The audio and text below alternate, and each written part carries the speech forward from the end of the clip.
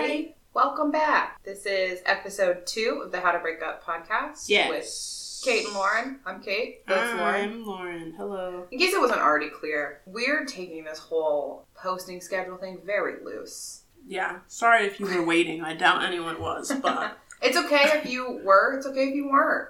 We aren't really keeping track of analytics or anything like that for this. This is more of just like a labor of love. Mm-hmm. And it's made with whatever kind of extra labor we have. And sometimes we're busy and sometimes we're not. Yeah. So, we're back. Thank you so much for tuning in. Thank you so much for anyone and everyone that listened. I did, look at the first episode, and we had, a couple, people listening. So that's cool. It's cool that there are people listening and, taking in the things that we create. You guys are cool. Appreciate you. What are we talking about today, Matt? Well, this week, we, as you know, are probably not, amazing advice givers, for relationships. We're not necessarily saying that we have all the answers. I would highly disagree with that. I think we are both pristine advice givers and have great insight into a lot of different things. But I hear you. We're not experts, so... No. So if you want to know how to break up, we probably can't help you. Maybe a little. Maybe. But you should vary your advice. Yeah. This is certainly how Mary Pickford and Douglas Fairbanks did it. Okay. I don't know who any of these people are, so I'm really excited to learn Which is about so them. funny to me that you don't know who they are at all. Not at all. None idea. When they... Are they actors? Actresses? Okay. Well, look at that. When we went to film school. We did. You went to film school basically twice. Kind of. Because your undergrad was in film. Yes, it was. But it was much less film history and more That's true. Practical skills, Yeah. But I will say, grad was very much, there was a lot of courses that we took on film history. And I'm sure these people were mentioned. We took 2. Okay. Well, I actually don't know that they are. You don't know who they are either? I don't know. I don't know that they were mentioned or not. Oh. Because the thing about them is that they are super important, I guess. But, and not to belittle, obviously I really admire everything that they do and stuff like that. I'm not trying to take it away. But as we move further and further away and we get more interested in the future of cinema, the less relevant they are. Yeah. I mean, they worked with D.W. Griffith, which I think is probably someone that you've heard of. Yes, I heard of him. Although I don't know if I... Like or support, him. I wouldn't recommend it. He did that one really long movie. He did a couple really long movies. A lot of racist things. That had a lot of racist things in them. But yeah. Birth of a Nation isn't great, and we're not going to talk about it. No! Fuck that movie. But it's around the same time, just to give you a clue of the time period that we're talking about. Early 1900s? Oh, God. I don't know. Also... Yes, it was early 1900s. I'm just trying to think of the actual year for Birth of a Nation. 1902. No. Fully made that up. It was 1914? 1916? I wasn't that far off. But alright. So these people, Mary and Douglas... Well, now I'm checking. ...were relevant... Yes. ...during that time. They are were the first ever king and queen of Hollywood. King and queen? Yeah. What a crown to wear for each of them. It's a thing that we still 1915. Birth of a Nation was 1915. Mm. I think I said 14 or 16. just right over. Popped right over. You were close. Okay. They are the original Hollywood power couple. Oof. There were no movie stars before Mary Pickford was a movie star. That's how early we're talking about here. So they invented Hollywood. Yeah. The celebrity side of Hollywood. They invented invented is in a way giving them a lot of credit for a phenomenon that just occurred. Sure, yeah. You're right. But also she was definitely prepared for the moment. You know she coached? Was she No, she was an actress, but I don't think that it's really hard to say because it didn't exist before her. Yeah. She was the first Hollywood celebrity. Yeah. Well, okay. And so was he, I guess. He was less famous than she was, but wow. How does that feel, men? I'm just kidding. Okay. Well, let's get into it now. All right. Where do they start? Mary Pickford was born April 8th, 1892. Oh my God. So young. 100 years before you. Isn't that fun? Wow. Is it really? It is. 92. 92. I was born in 1992. Her dad left her family when she was like 3 or 4. Oh, what a dick. She's Canadian. That doesn't. Okay. I don't know where in Canada because I didn't write it down, but she's Canadian. All right. Fun fact. Shout out to the Canadians. And her dad basically was a drunk and left the family when she was like 3. And her mom told everyone in town that he died, that she was a widow. I mean, honestly, because that's better. It's socially better for true. her to be a widow than to be like a married woman whose husband's just like gone. Even though is like the dickbag in this situation, but she has to. Well, he's also not dead, so when he came back, he comes back. Everyone was like, "Wow, I thought you said that your husband was dead," and she was like, "It's a miracle." Because he came, he left and I think went to go work on like a ship and then got hurt while working on the ship. Wait, he left to go work on a ship? I thought he left because he left, just period. A drunk bad man. He left, period, but I guess he still had to like have a job. So he worked on a ship and then got like hit in the head by something and was dying, and they brought him back to his wife and his kids. Wife said he had left. Yeah. My best assumption is that like she's his in case of emergency person, and he never like updated it. Even still, I mean, I guess they weren't like legally divorced either. Could you even get divorced at that time in life? I mean, you can get divorced, but they didn't. I don't. Normal people didn't. Normal people. Like, I think it's expensive and it takes a lot of time, and it's not necessarily socially acceptable. So you really only you're a pariah. Do it if you can afford to do it. This is true in all those different areas. Okay. So, and he died. Like, he came back home and basically died. Like, he had a pretty bad brain injury or something like that and came home. And they, made him comfortable until he passed. Gotcha. Okay. But, so she's basically in a single mother household, and her mom's trying to figure out how to make money and stuff like that. How old was she when her dad died? I think she was like 5 when her dad died. Oh, wow. Oh, also, fun fact, her name is Gladys. What? Mary Pickford's real name is Gladys Smith. Well... Probably, like, that. I feel like that should have been the first thing I mentioned, but it is the third thing I wrote in my notes. I mean, I can understand Gladys, but Smith is very, like, regular. Well, I think Gladys was a much more popular name back in 1892. Oh, and she wanted to change it. I don't know. Well, she doesn't choose to change it. It comes up later. Oh, okay. Anyway, right now she's Gladys. Okay, Gladys. Her mom takes in some, like, sewing, does all she can to make extra money on the side. They have a house, so she rents out rooms in the house for money. Is she an only child? No, she's got a brother and a sister. Younger. She's the oldest. But they're not that much younger because her dad left so early. And she has 2 younger siblings. So they're not that much younger, but they are younger than her. She's the oldest. Okay. Eventually, her mom rents the extra room in their house to a man who is a theater director kind of guy, theater producer kind of guy. Okay. And he, like a traveling theater group. Yeah. And he needs 3 little kids to be in the play and just, like, stand there. Wow. And it's little bit parts that every time they go to a new town, they just pick a new little kid. Because the kid doesn't have to, like, do anything. It's like this classroom scene, and so he's sitting in the class. Gotcha. And so he was like, we'll pay for your kids to do it. It's like, we'll pay you $5 each for, like, the kids to be in it. $5 each. Done. What a time to be alive. It was not, like... Because being an actor then was not necessarily... No, it kind of was, like, seedy. Oh. Not an actor as much as an actress, ironically, but it's kind of, like, the idea that, like, actresses smoke and drink and, like, go out without a chaperone. What do actors do? I guess they act. They're the chaperones, I guess. I don't know what they're doing, but they're not as, like... It was basically like... everything sucks at Gladys's mother had to be convinced, kind of, that it would be okay to let her children do that. I mean, honestly... They would be safe. Can you think about young Hollywood now? She was really onto something. This also was... Remember, we're in Canada. Oh. Hollywood doesn't even exist yet. Right. Well, is there like a filmmaking scene in Canada at this time? No, there's nothing. Nothing's happening in Canada. No. It's movie cameras barely exist right now. Oh. That's how early we're talking about right now. So... In 1892? I thought that's when she was born. She's like... Born. This is like 1900s. It's still like, it's not, we're not even really in the 1900s yet, you know? Okay. So movies, like moving pictures, don't exist at this time, really. In any capacity. This is going to go deep into okay. history. And I know, but I don't. You know what I mean? Yeah. The film camera may or may not exist. I can't remember exactly when it was invented by Edison, but sometime in the late 1800s it was invented. So it's a happening. Yeah. It's a very early on stage. Kind of growing stage. Really expensive and hard to And it's pretty much at this point only in New York.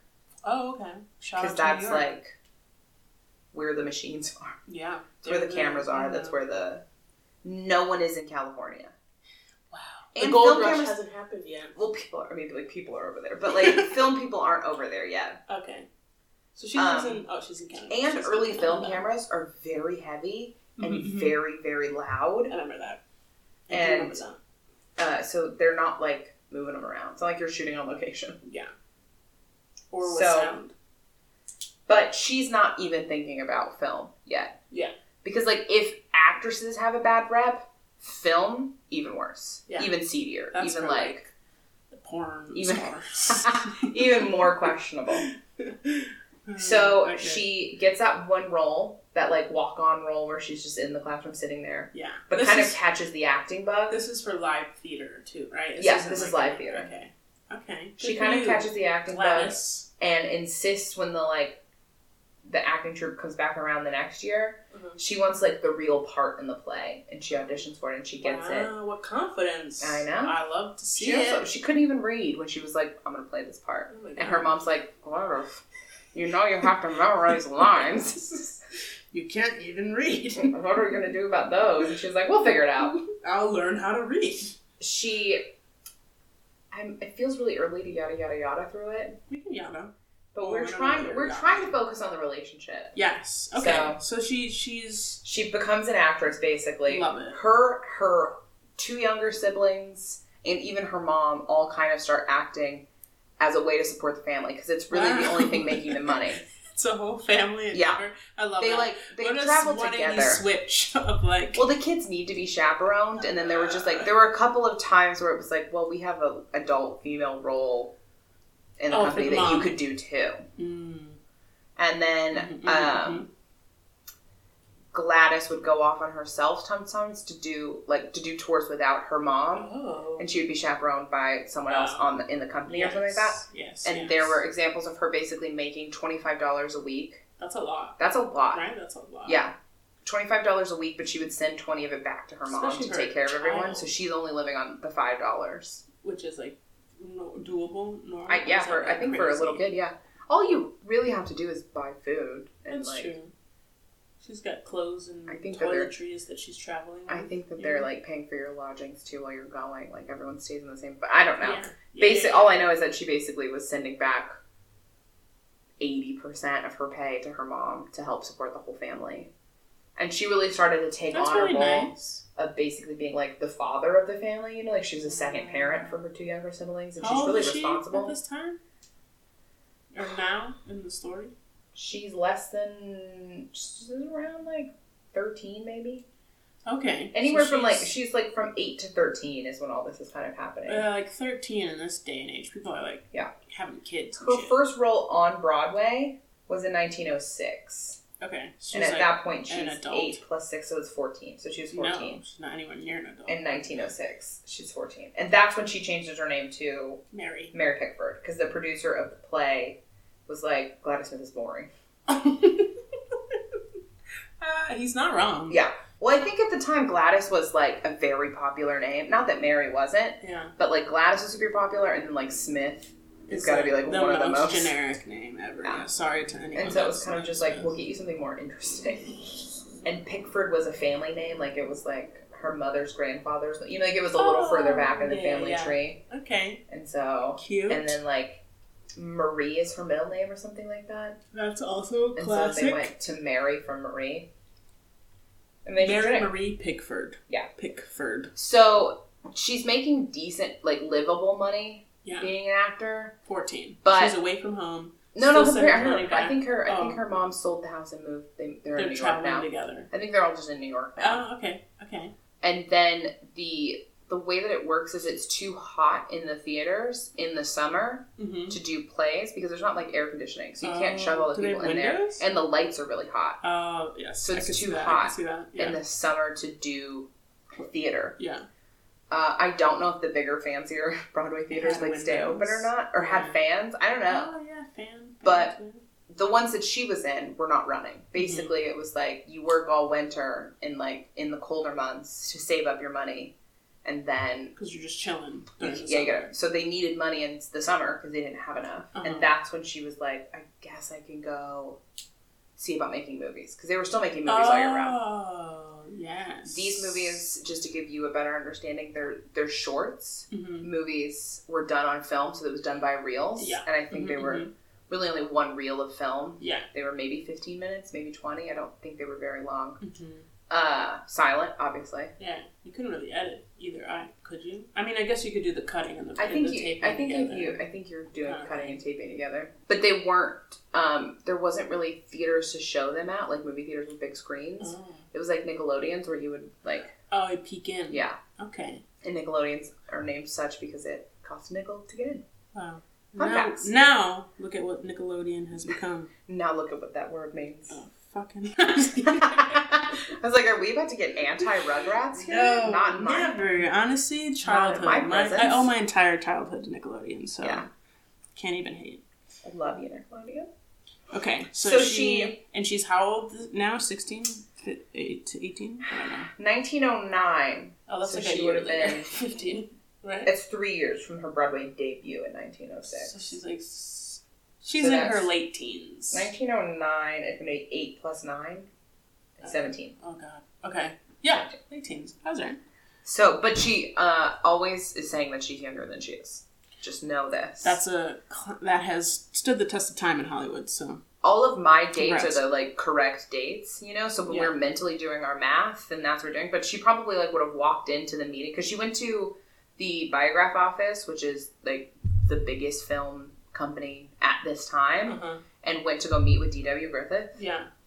Didn't have an appointment or anything. But I think she said she was 15 or something like that. She said she was younger than she was. Yeah. Which is crazy. And always only has. 17. Oh, it gets, insane with her. I can only imagine. I think that once she becomes really famous, she kind of just, lets you guess how old she is and moves on. But, the characters she's playing are very young. Yeah. Anyway, she made 51 films in 1909. For Biograph. For Biograph in New York. And then she went to LA in 1910. So by this time in 1910, LA has... They're starting to. Becoming... Basically, the way that LA happened was that it got too cold in the winter to film. In New York. Yeah. Or maybe it got too hot in the summer to film or something like that. It got too much of weather happened. Yeah. And they realized that this was just a really temperate environment and they could just come down here. Consistent throughout the year. Makes sense. So at this time, while she's making all those films, people aren't being credited for the films. What is happening? They aren't. Well, they just don't. They don't have There's no such thing as a movie star. And you don't credit actors in plays that much. Oh, you don't? It's not they're credited in the playbill, but it's not like there's... rolling credits. It's not like people walk across with signs being like, this is this person. Or this is the list of people that were in this movie. Mm-hmm. And they certainly didn't do that for films. They just, put it up, and they were like, here you go. I think they might have credited the director, but, that's about it. Yeah. So, Mary was known as the Biograph girl, the girl with the golden curls. Oh. She's blonde? Yes, she is blonde. Blondie locks. I can show you pictures. What a funny pun. Blondie locks. Although all the pictures they have of her are in black and white, so, you can't really see that she's blonde, but you can see that her hair is, light. Let's see. There she is. Okay. I don't know if you can see that. I can see her. Yeah. She's a very small girl. So she's a full adult now. She's 18, right? Yeah. She looks young. She's 5 feet tall. Wow. Short. And she, they said that her hands, the longest of her fingers is 2.5 inches long. And I was like, that feels so small when you say it like that. That's very small. 2.5 inches. I don't know how long my finger is, and I have no way to measure it, but I assume it's longer than 2.5 inches. And my longest finger being that long? I feel like my longest finger is maybe... I do have a ruler. This is away from the point. It's fine. But okay, she's a small person. She's very small. Okay. And skinny and tiny. She's tiny. But she has hair down to her... She's got hair down to her butt, her so long. Waist. She doesn't look that small in this She's picture. Just surrounded by blonde curls. And she's apparently very pretty. She's cute. Yeah, she's not like she's no Margot Robbie. Oh no! But I think we've really raised our expectations of beauty in a way that's like probably not healthy for like Pickford being alive now and just seeing and us all just being like competition.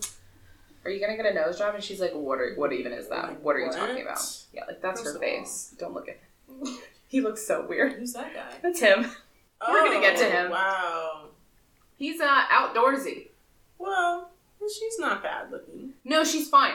She's not at all ugly. I just mean like compared to the like Instagram models of the day, I don't know that she would stand out. But for 1909, sure yeah, like, you know, and she was a very good actress. He looks like a goof, but so she is making movies, not being credited as herself, but becoming well known by her face. Yeah, just by her face. Okay. And at the same time, in around 1910, she starts to date a man named Owen Moore. Owen Moore? He's a fellow actor. Actually, he's from the Moore family of acting, who, like, they've had more combined credits than any other family ever. Oh, like, even still, to this day? I guess so. There must have been, like, a lot of them. And also, if you think about the fact that, like, she was in 51 movies in 1 year. That's a lot. I really think you're stacking the deck. Yeah, that's there should be a little asterisk being like they made shorts. Right? They were in like all these were shorts. Like 2-day shoots at the Barrymores were in movies. Wait, the Barrymores? That's the Moores? No. Sorry. No. I was comparing. I didn't mean to confuse you. I was saying that the Barrymore family had been in like a lot of movies. They're also a famous acting family. Like Drew. So exactly like Drew. That's the only Barrymore I know. I think there are others, but she's the most fun in my opinion. Yeah. The other ones were very sad. Aww, like they had a lot of addiction issues, which she did too, but she's overcome them, and she's. Oh, I just love her. This is not the point. This is not what we're doing. Okay.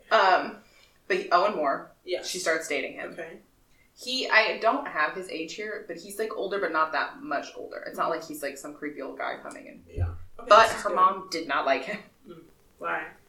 He was a drinker, and he was like a mean drunk, and I think she could just like see glimpses of her former husband. And was kind of just like, let's not go down that road. Trauma. Maybe we don't do that.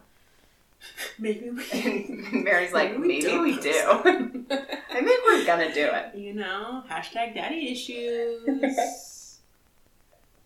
I wonder how many of the like women we cover are just gonna have terrible daddy issues. Because of the men they choose are just like train wrecks. Honestly, though, although Douglas Fairbanks is fine, I'm not really coming for him. It started with her father. Always, lest we forget what Cleopatra did. Just married her father, basically.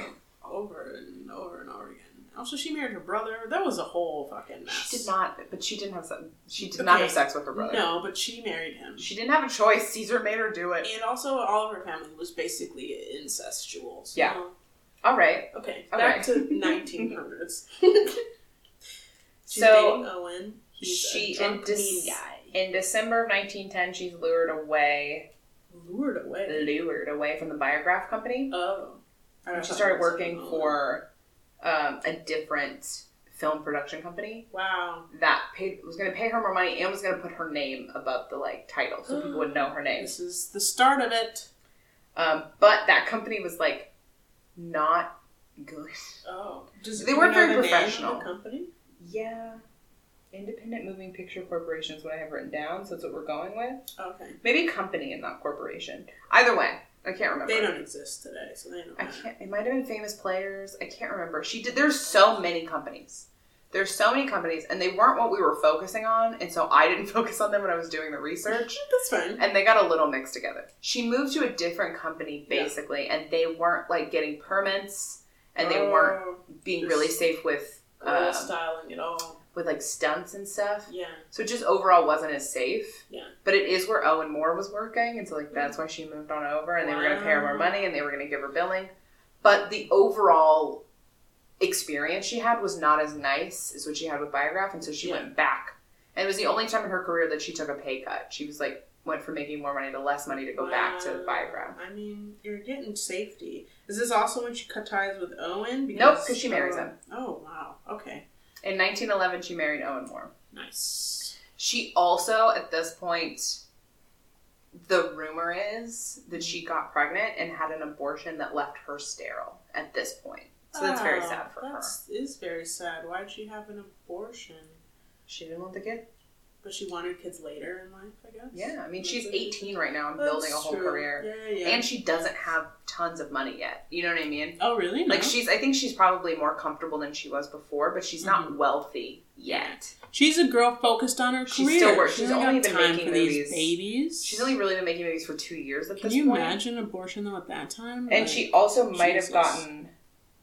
She also might have gotten pregnant before they even got married, kind of thing, too. That's a controversy. Yeah. It's just mentioned a lot in her story, like, especially when people are yada, yada, yada-ing over the beginning of it, like we kind of are. They're just like, oh, yeah, she couldn't have kids later on in life because she had a botched abortion when she was, like, time. A young woman. And they usually mention it later on as like, oh yeah, back then she had an abortion or whatever. And so I just kind of wanted to mention it around when it happened. Yeah. Being like, this also happened to her, which was really sad. It is really sad. The marriage is not great. Who could have saw that one coming? Yeah. Also, Mary is playing children.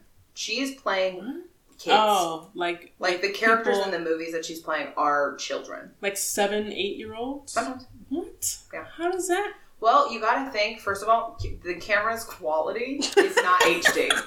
We're not coming in here with, like... That's the excuse, is that you can't we're not even really 4K see here. her. Like, this is not... It's a little blurry. She's full-on 20, whatever. She's also 5 feet tall. Playing a 7-year-old. With those big, long blonde hair. Yeah. Like, I guess. If you're gonna tell me that she's 7 in the movie, okay.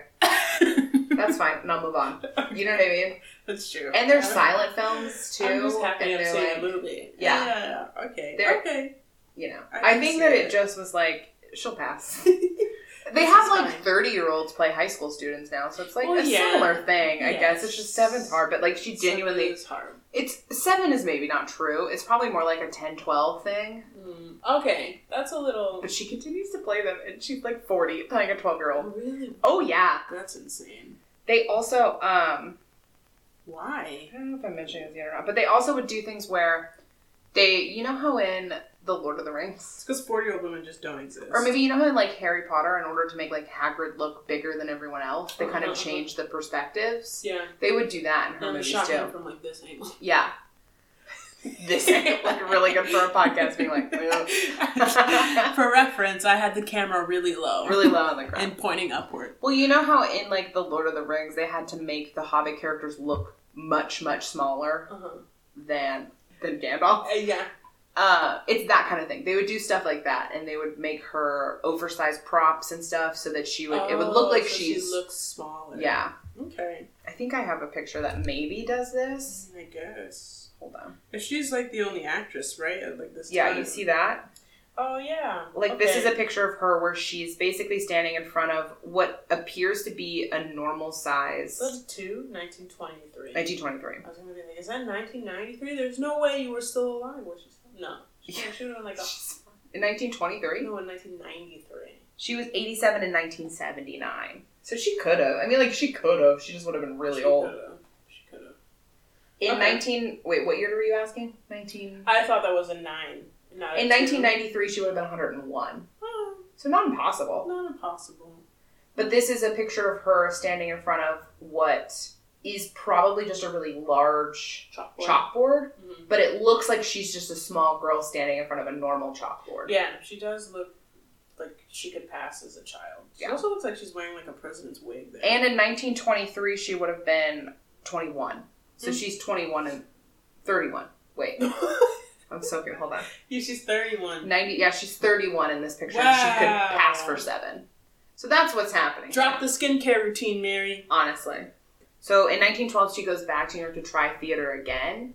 Oh. Now that she's gained a little bit of fame and recognition through the movies. And it's just not the same. She's, like, fully a movie person now. Oh, wow. Okay. So that was cool. That's, like, an important part of her story is, like, she didn't Why'd she want to go back?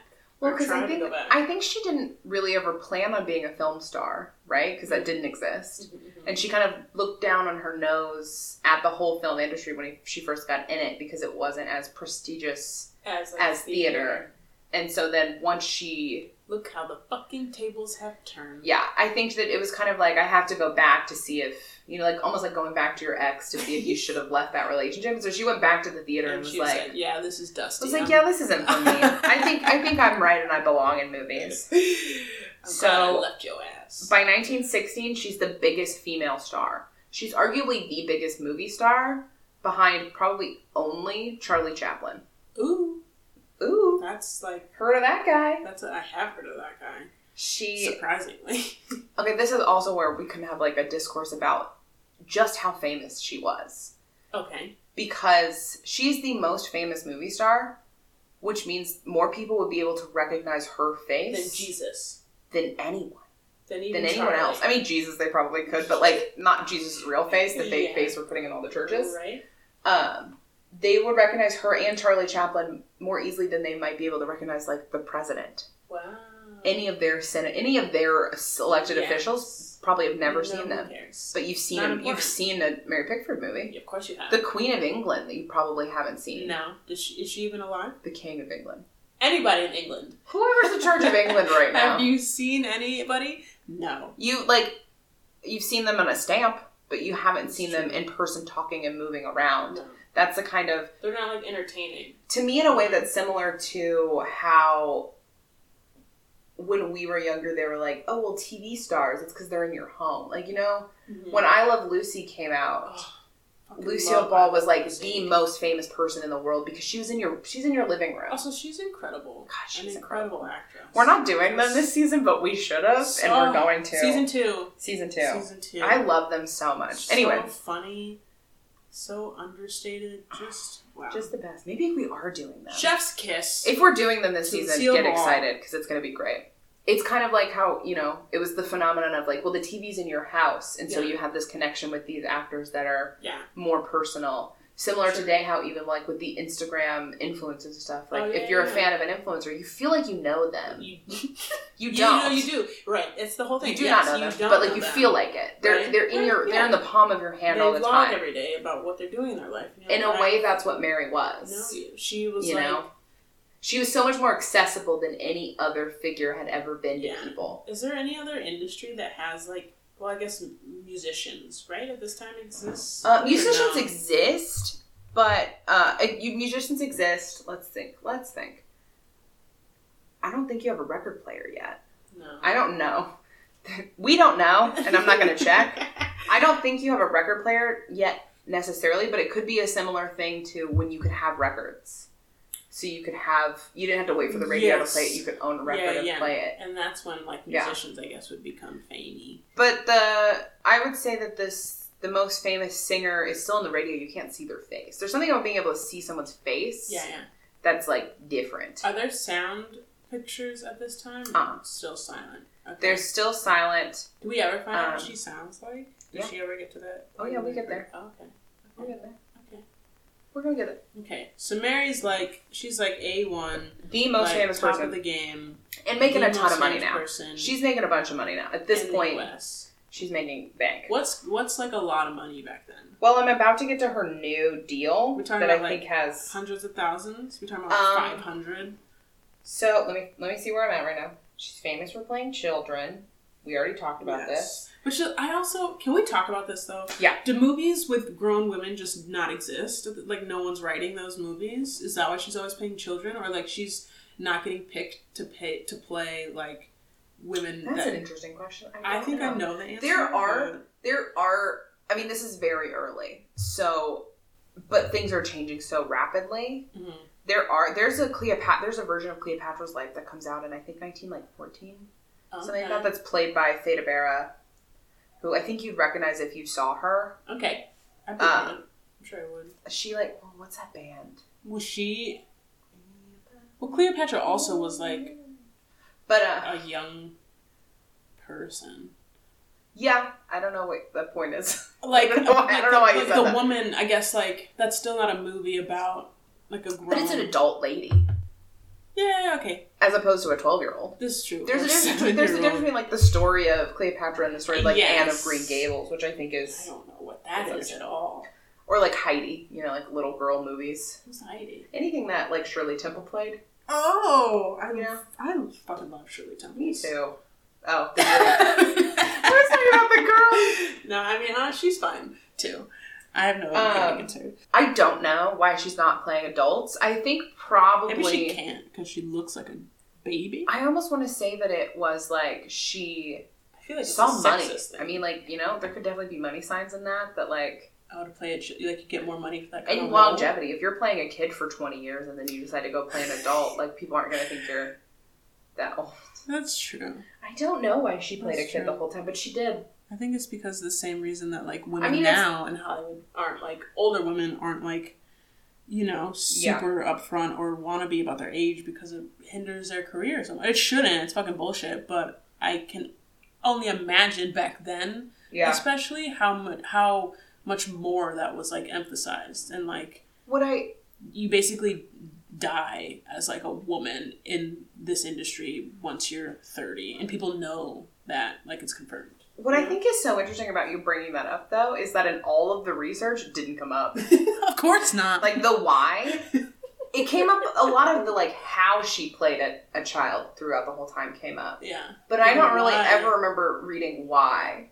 They just skimmed over that part. But it's like... It seems almost like they're just like, well, it's not broke, let's keep going. You know, because she started acting as a little girl, played little girl roles. Right. Makes sense. Never really stopped playing little girl roles before she started being in movies, because she was still pretty young. Yeah, and still looked like pretty young. Mm-hmm. And so when she started in movies, she started playing little girl roles. And then I guess they just never wanted to risk moving to adult roles. Yes, but it's like so At some point, she obviously does play adult roles. She did a movie with her husband where she, like... was an adult. Yeah.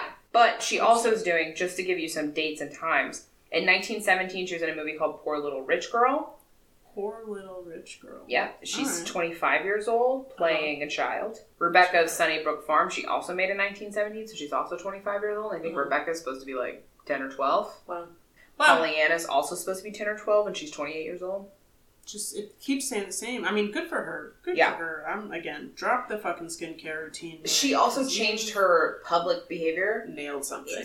The other really impressive thing to me about Mary Pickford that can extend to Charlie Chaplin and Douglas Fairbanks is the fact that this movie stardom thing is completely new. And I think she handled it so well. Yeah. She really was like... paparazzi back then? Yeah. Really? Paparazzi, no, because cameras are big and heavy. But there are pictures of her all the time, and she had to change her behavior to make sure that she could still portray these children. Her and Owen Moore never really went out together. It wasn't really public knowledge that she was an adult married to an adult man. Did the public really genuinely think she was 12 years old? I don't know. I think that seems insane. For a while, I'm sure they did. She only ever went out like with her mom.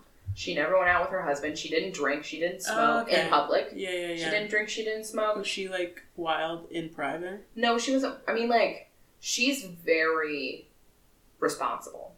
You know how I told you that she kind of acted as a parent to her family? Pretty quickly. She really, like, took on that role and kept that role. Wow. At this time during her marriage, though, it's not going great. Just to hop back into that. Her marriage to Owen Moore...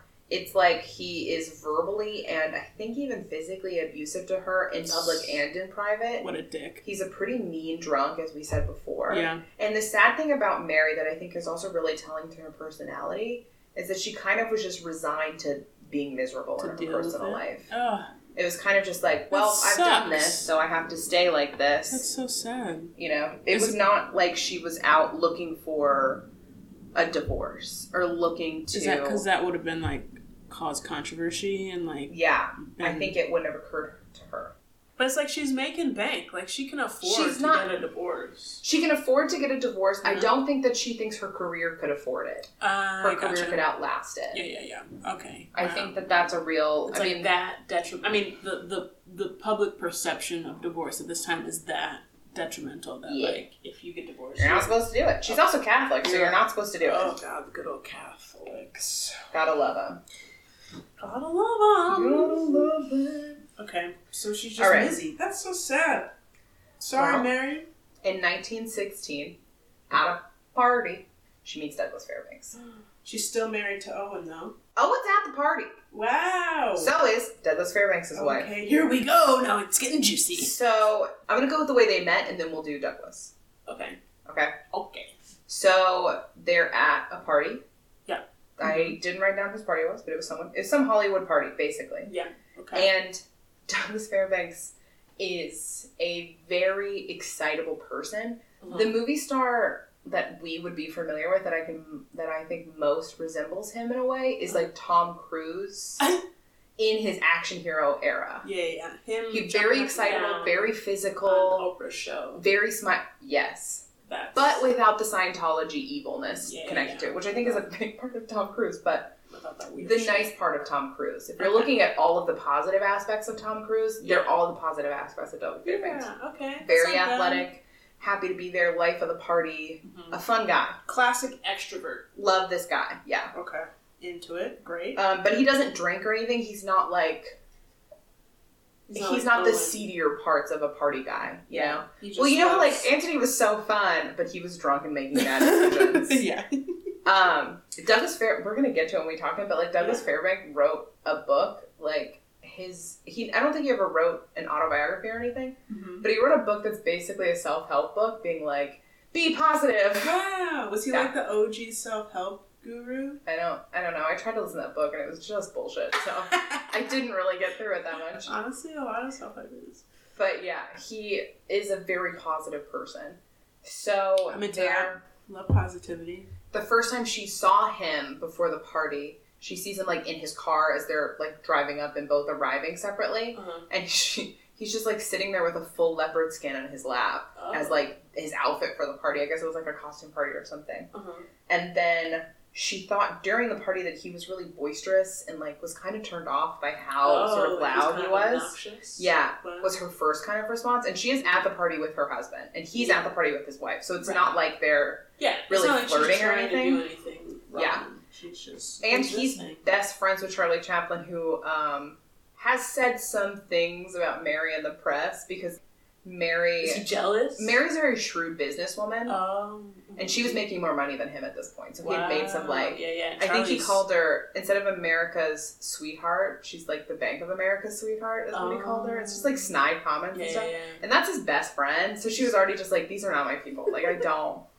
Wow. But Charlie showing that envy, though. Just to show you really who Douglas Fairbanks is, at the party, he suggests they all go for a nature walk.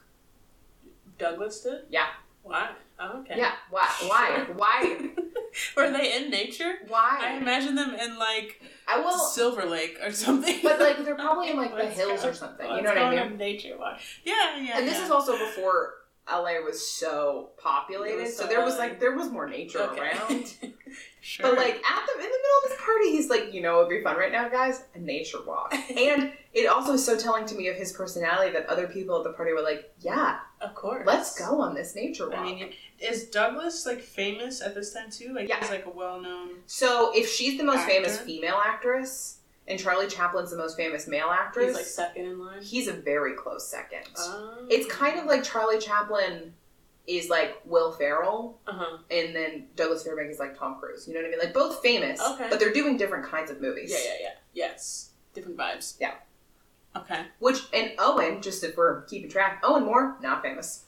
No. He's Mr. Mary Pickford, and he's fucking pissed about it. He's mad about it. Why isn't he famous? He's just not good. He's not as good as at acting. Yeah. Though? He's just not. I mean, like, it just didn't happen for him, I guess. He's not. Sucks to suck. It's probably because he's a dick and he drinks too much. As far as I know, he's perfectly successful as an actor. Like, you know what I mean? Like, it's not like he wasn't making enough money to support himself, but it's nothing compared to...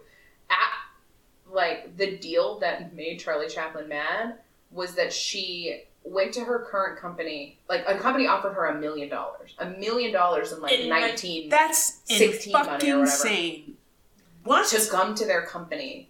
$1 million. But she realized that the people who are making all the money off of this were the producers. The producer, as a producer, you're nodding your head. That's not surprising at all. She realized that she was never really going to start making bank until she started getting... Till she became a producer. Percentages. Gang. So she went back to her current company and was like, this other company is going to give me $1 million to leave. And they were like, okay. We can. What are we supposed to do? And so she stayed, I think she stayed for like $500,000 plus her own production company to make all of her movies from. Yeah. Plus a certain percentage of the movies she made. Love it. Yeah. Shrewd businesswoman. The highest paid woman. Shrewd businesswoman. So much money. What was the name of her production company? Do we know? No.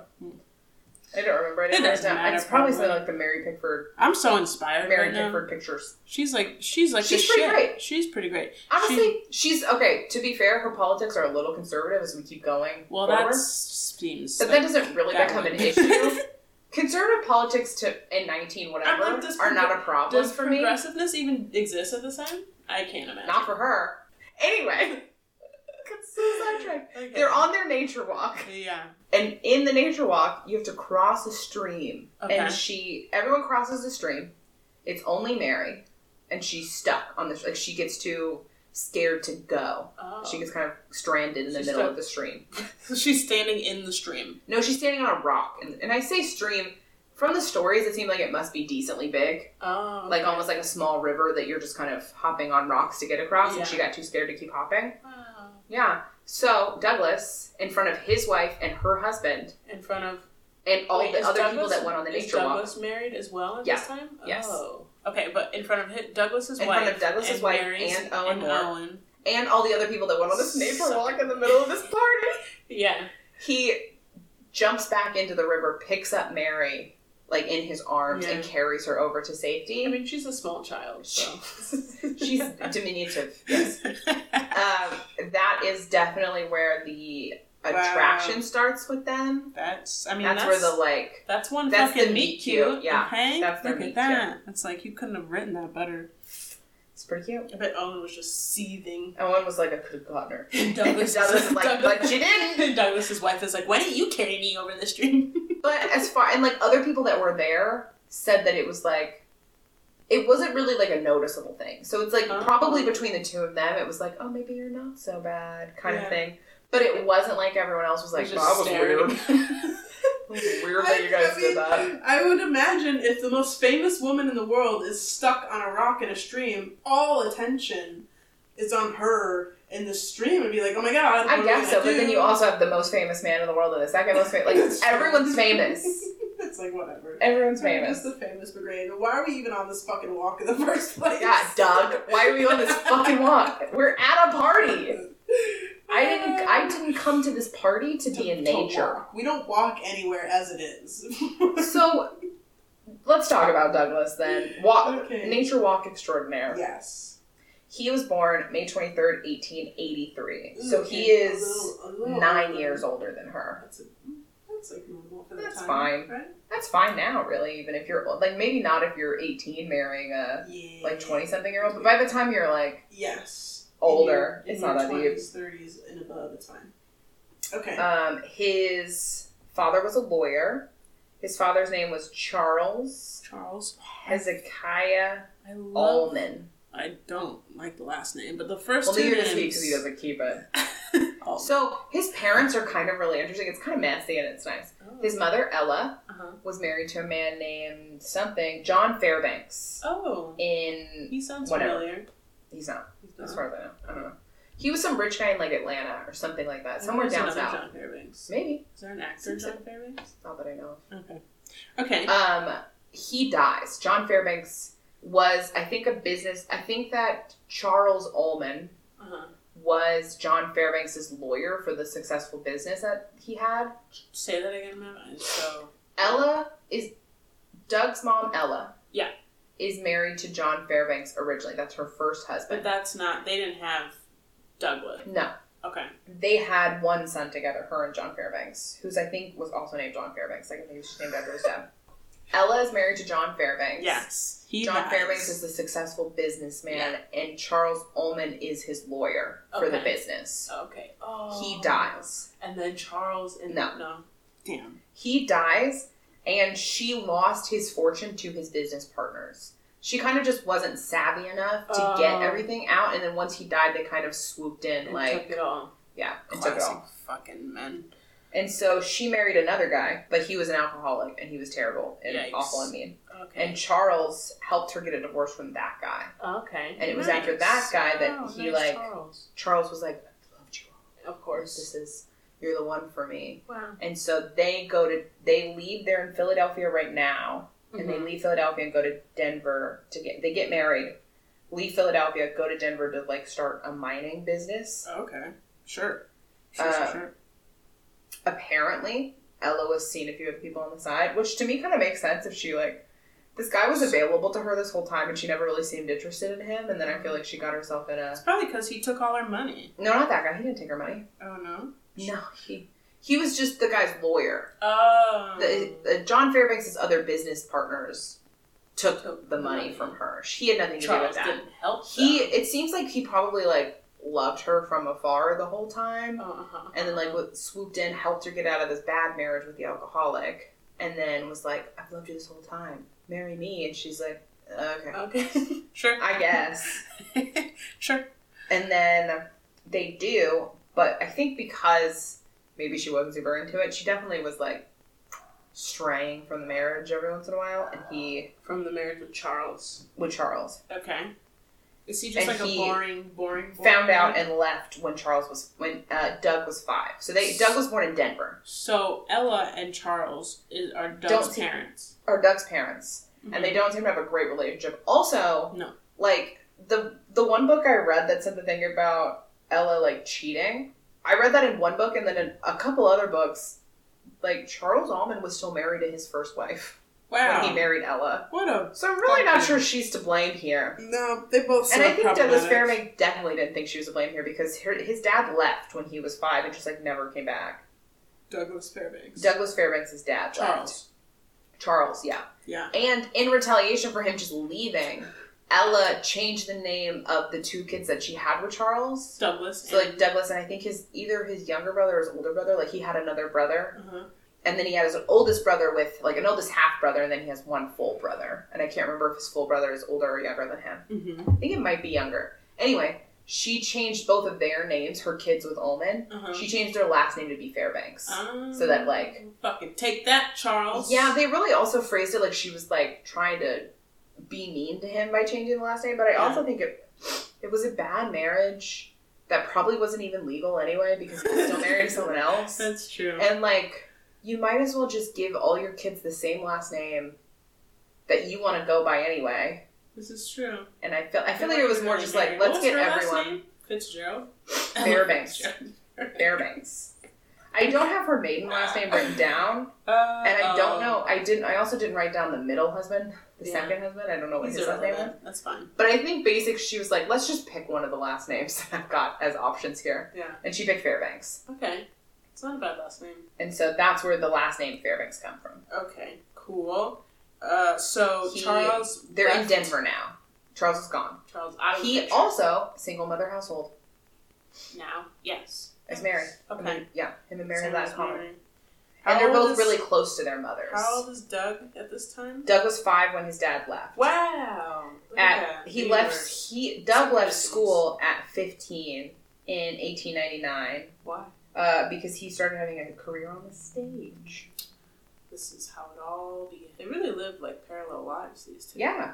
I think in a sense they did lead parallel lives, but I also feel like that's just the way you get started in acting. Yeah. So, like, any actor would have had a very similar, like, start. Yeah. Maybe not the dad leaving and stuff like that. Like, they could have each had their own kind of parent-family issues. Yeah. He left school at 15 to start acting on the stage, and by 1902, at which point he was 17 plus 2, 19? So in 4 years, he got his first role on Broadway. Before, like, in those 4 years, he was just getting rejected left and right? No, I think he was doing local acting work in Denver and then eventually moved to Broadway and started working on Broadway. Okay. Moved to New York and started working on Broadway, yeah. Gotcha. Okay, so he's doing his thing. Good for my man, Doug. He continued to get popular roles in Broadway. He was even in a play that Mary saw him in. Oh. So technically, I guess that's the first time that she saw him, but she saw him just, like, as an actor on the play. Did he see her? And she said, no, because she's just in the audience. Yeah. And she thought he looked athletic and full of life. Because he was, genuinely. Those are great He was a very outdoorsy person. He, like, in Denver, he really, like, excelled in all the, like, mountaineering and stuff. And, like, he just liked being outside and stuff. Do sports exist at this time? Yeah, I'm sure he was sporty. Like basketball? Like baseball. Baseball. I think basketball exists, but I don't think it's, like, an organized sport. I think people just, like, played basketball. Is baseball the oldest sport? What's the oldest sport? I think the oldest sport's, like, cricket. How do we both say the same? I just really guessed. And I don't know that that's true. Okay, sorry. Either way. He married Annabeth Sully in 1907. Is that Frankenstein? Nope. Oh. That's Shelley. Shelley. I was close. And it's Mary, not Annabeth. Although I think they mostly call her Beth. Frankenstein? No. Beth. Shelley. Beth Fairbanks. Sully. But it doesn't matter anymore because we don't talk about her last name after she gets married anymore. No, her dad's kind of a dick, but he was really wealthy. She was like an heiress. Oh. And so the idea that is floated around in a lot of these books is that he married her for her money. Wow. I mean... Yeah. But she also kind of managed his career. And in 1950, with her money, probably. And with her, like, know-how and stuff. I think she tried to negotiate deals for him and things like that. Yeah. Okay. In 1915, they moved to LA to do film acting. Gang. And by this she was an actress too? No. Oh. She just managed his acting career. Yeah, getting those bags. By the time that Mary moved to LA, or went to LA, like in 1912 or whatever, in 1910, they're starting to switch from doing the shorts to doing longer like feature films. So he's also doing feature films, just to clarify that. He also started working with Griffith, but by this time Mary wasn't working with Griffith anymore. Oh, where'd she go? Well, Griffith is a dick, and they didn't really like each other that much. So she was just working for a different company. Racist dick.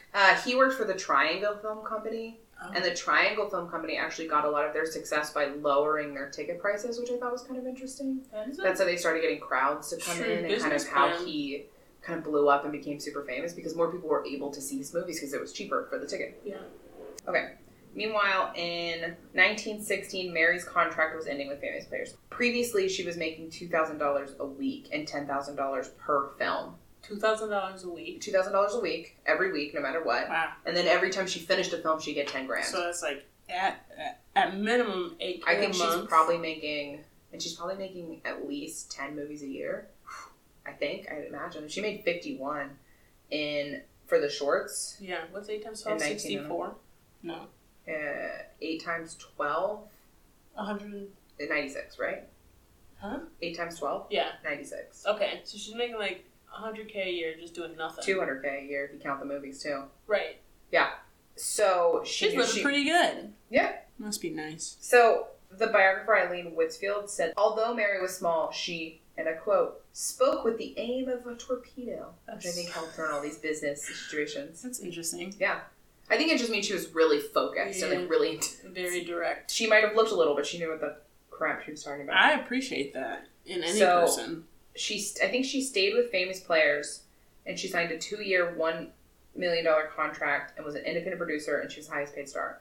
The cost of that contract caused Famous Players to merge with Lapsky, another person, another company. They had to, and that's what formed Paramount.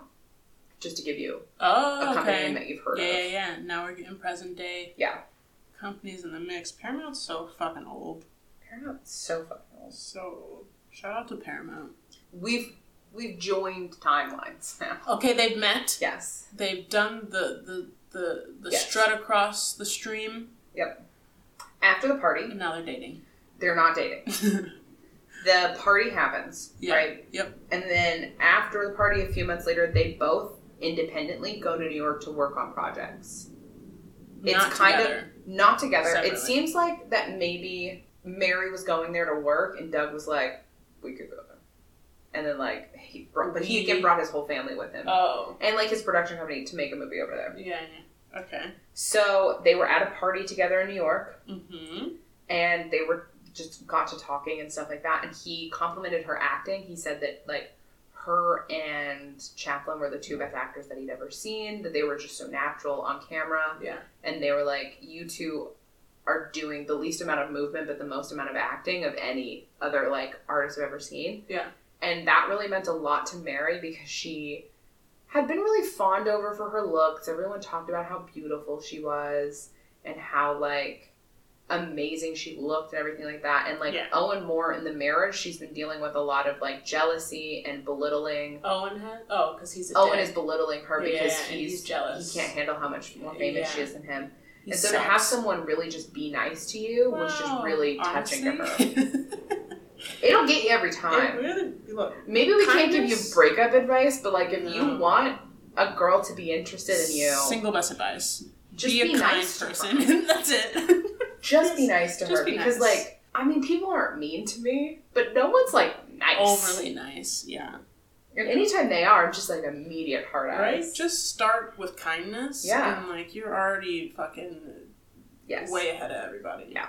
He also invited her to have tea with his mother in New York. Her and her mother to have tea with him and his mother. Wow. Yeah. How was like his wife? What's his wife's name again? Ella? Sully? Mary? Beth. Anna Beth Sully. But people call her Beth. Sully.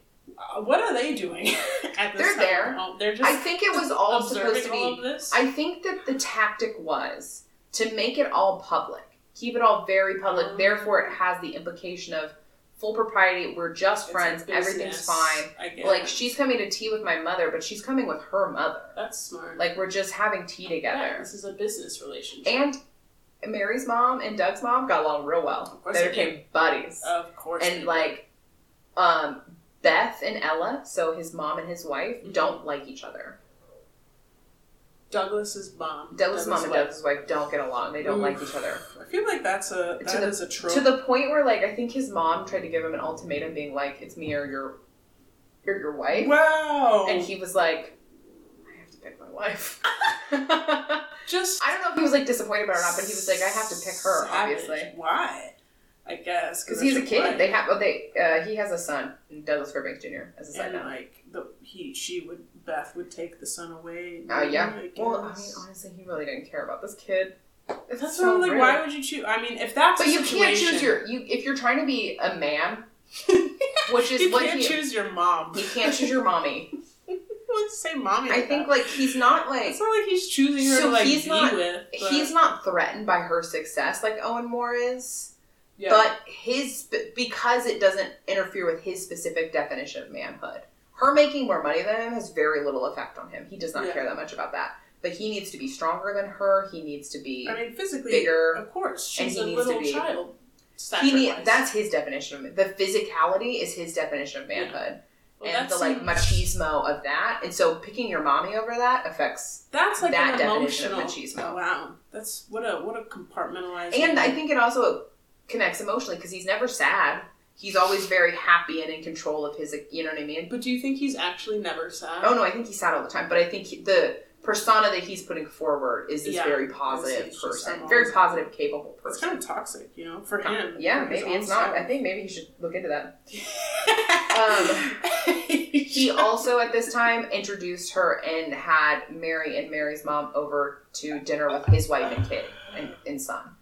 Again, very much in the, like, everything's fine. We're just friends. There's nothing secret or untoward happening here. That? Or was he not invited? Again, Mary's mom and Owen do not get along either. That's another parallel. I just realized that. That is. It's another parallel. I mean, honestly, that's like a lot in modern day times, too.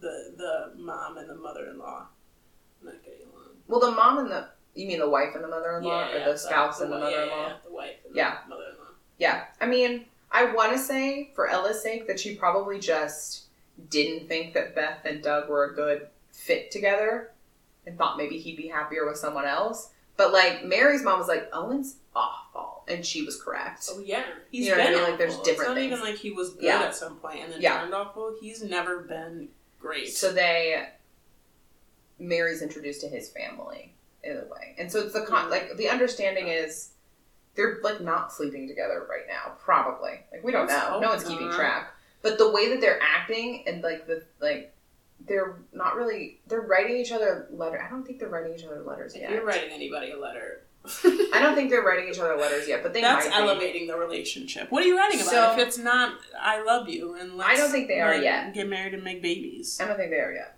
Okay, this is all happening in 1916. Everything I've said so far. They're meeting at the party... Tea with the mother and the whatever. All the meet cute. All of that's in 1916. We're all still in 1916. What a busy year. Okay. So in December of 1916, Ella dies. Jesus. His mother. R.I.P. That's sad. She dies after Doug has gone back to LA for something and he's on his way back to New York. Oh, so Doug's not with her when she dies. Yeah. and he Sad.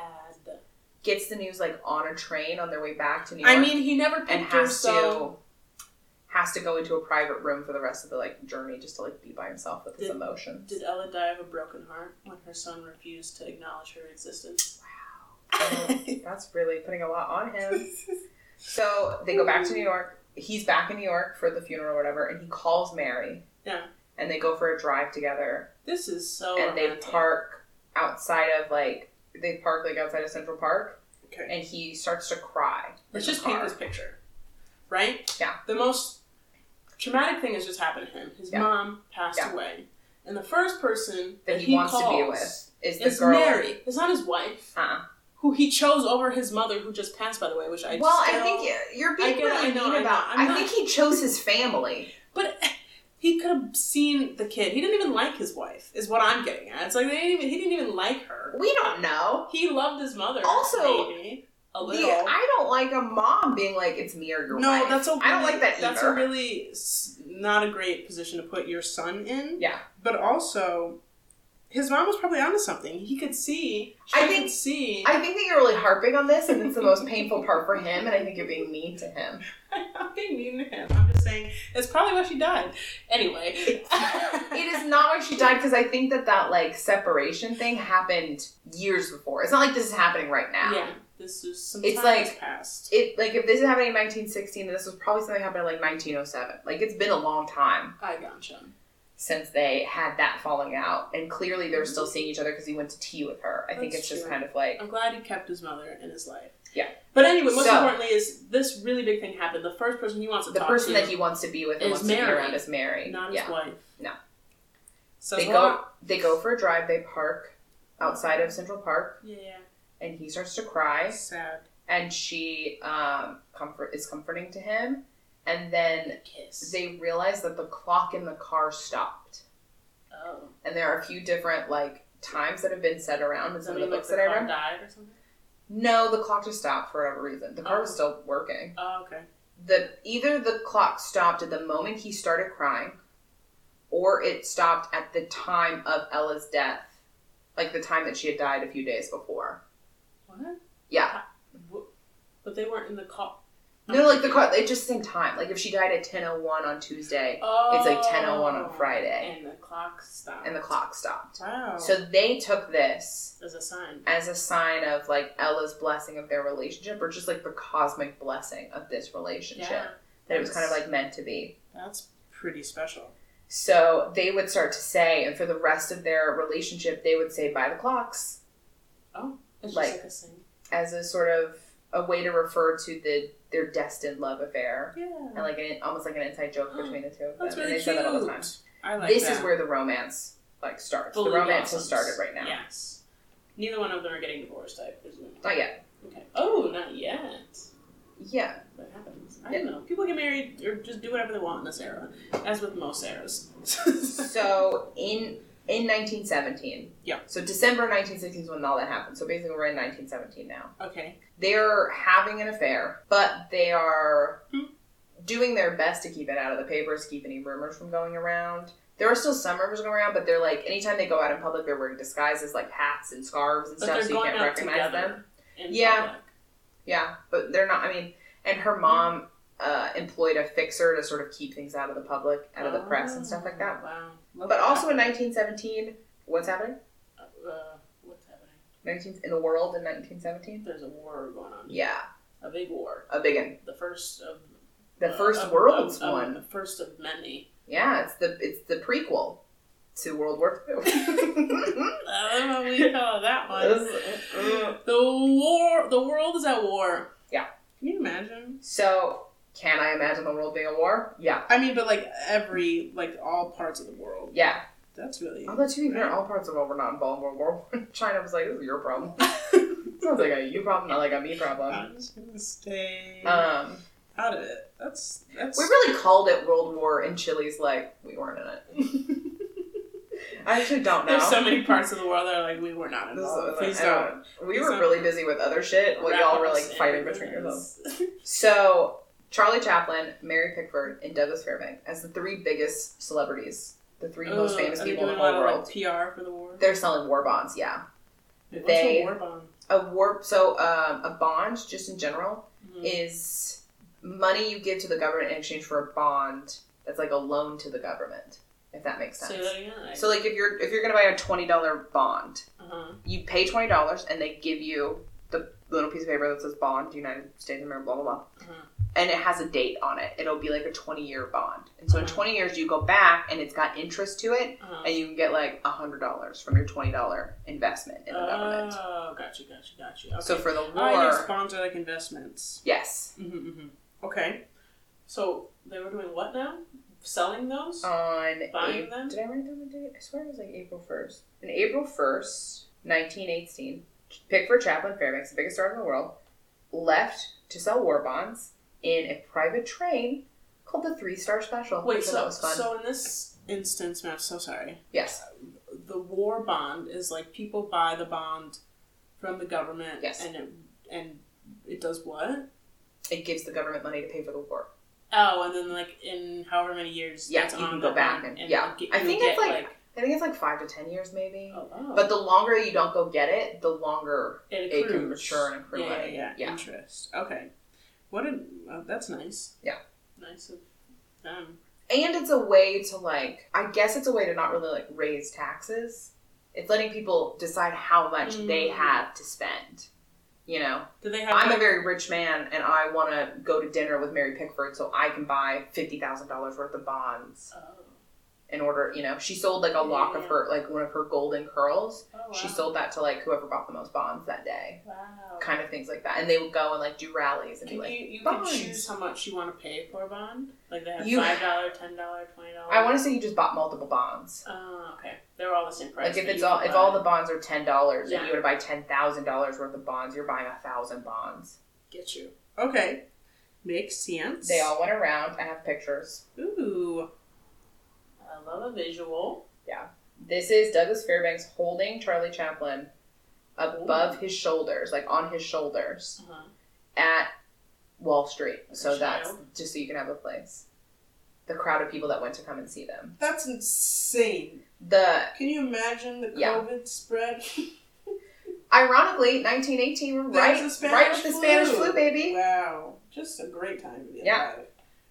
He's so strong. Also, it looks like his hand is directly up his butt. He is very strong. And I think he got... Charlie Chaplin's on top. Charlie Chaplin is on top. Douglas Fairbanks is on the bottom. Douglas Fairbanks is on the bottom. You can't really see his face.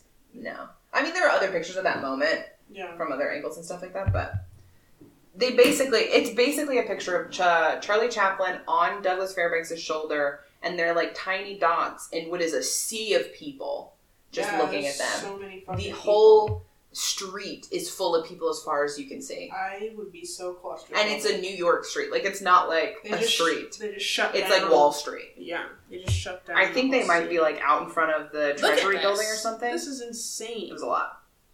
I'm losing oxygen looking at it. Yeah. While they're in New York for that Wall Street picture, for selling war bonds, he goes to the Algonquin Hotel, which is a very famous New York hotel, where his wife and son are staying, where Beth and Junior are at. Dougie goes to the hotel. Yeah. Okay. And he admits to the affair with Mary, to Beth. To Beth. He tells his wife about his affair, that he's in love with Mary. In front of his son? I don't know. Wow. I don't think so. That's gutsy. You're really making judgment decisions on things I didn't say. Maybe he asked the son to leave the room. I don't know. Maybe the son was at school. By now. Nah, he's 10.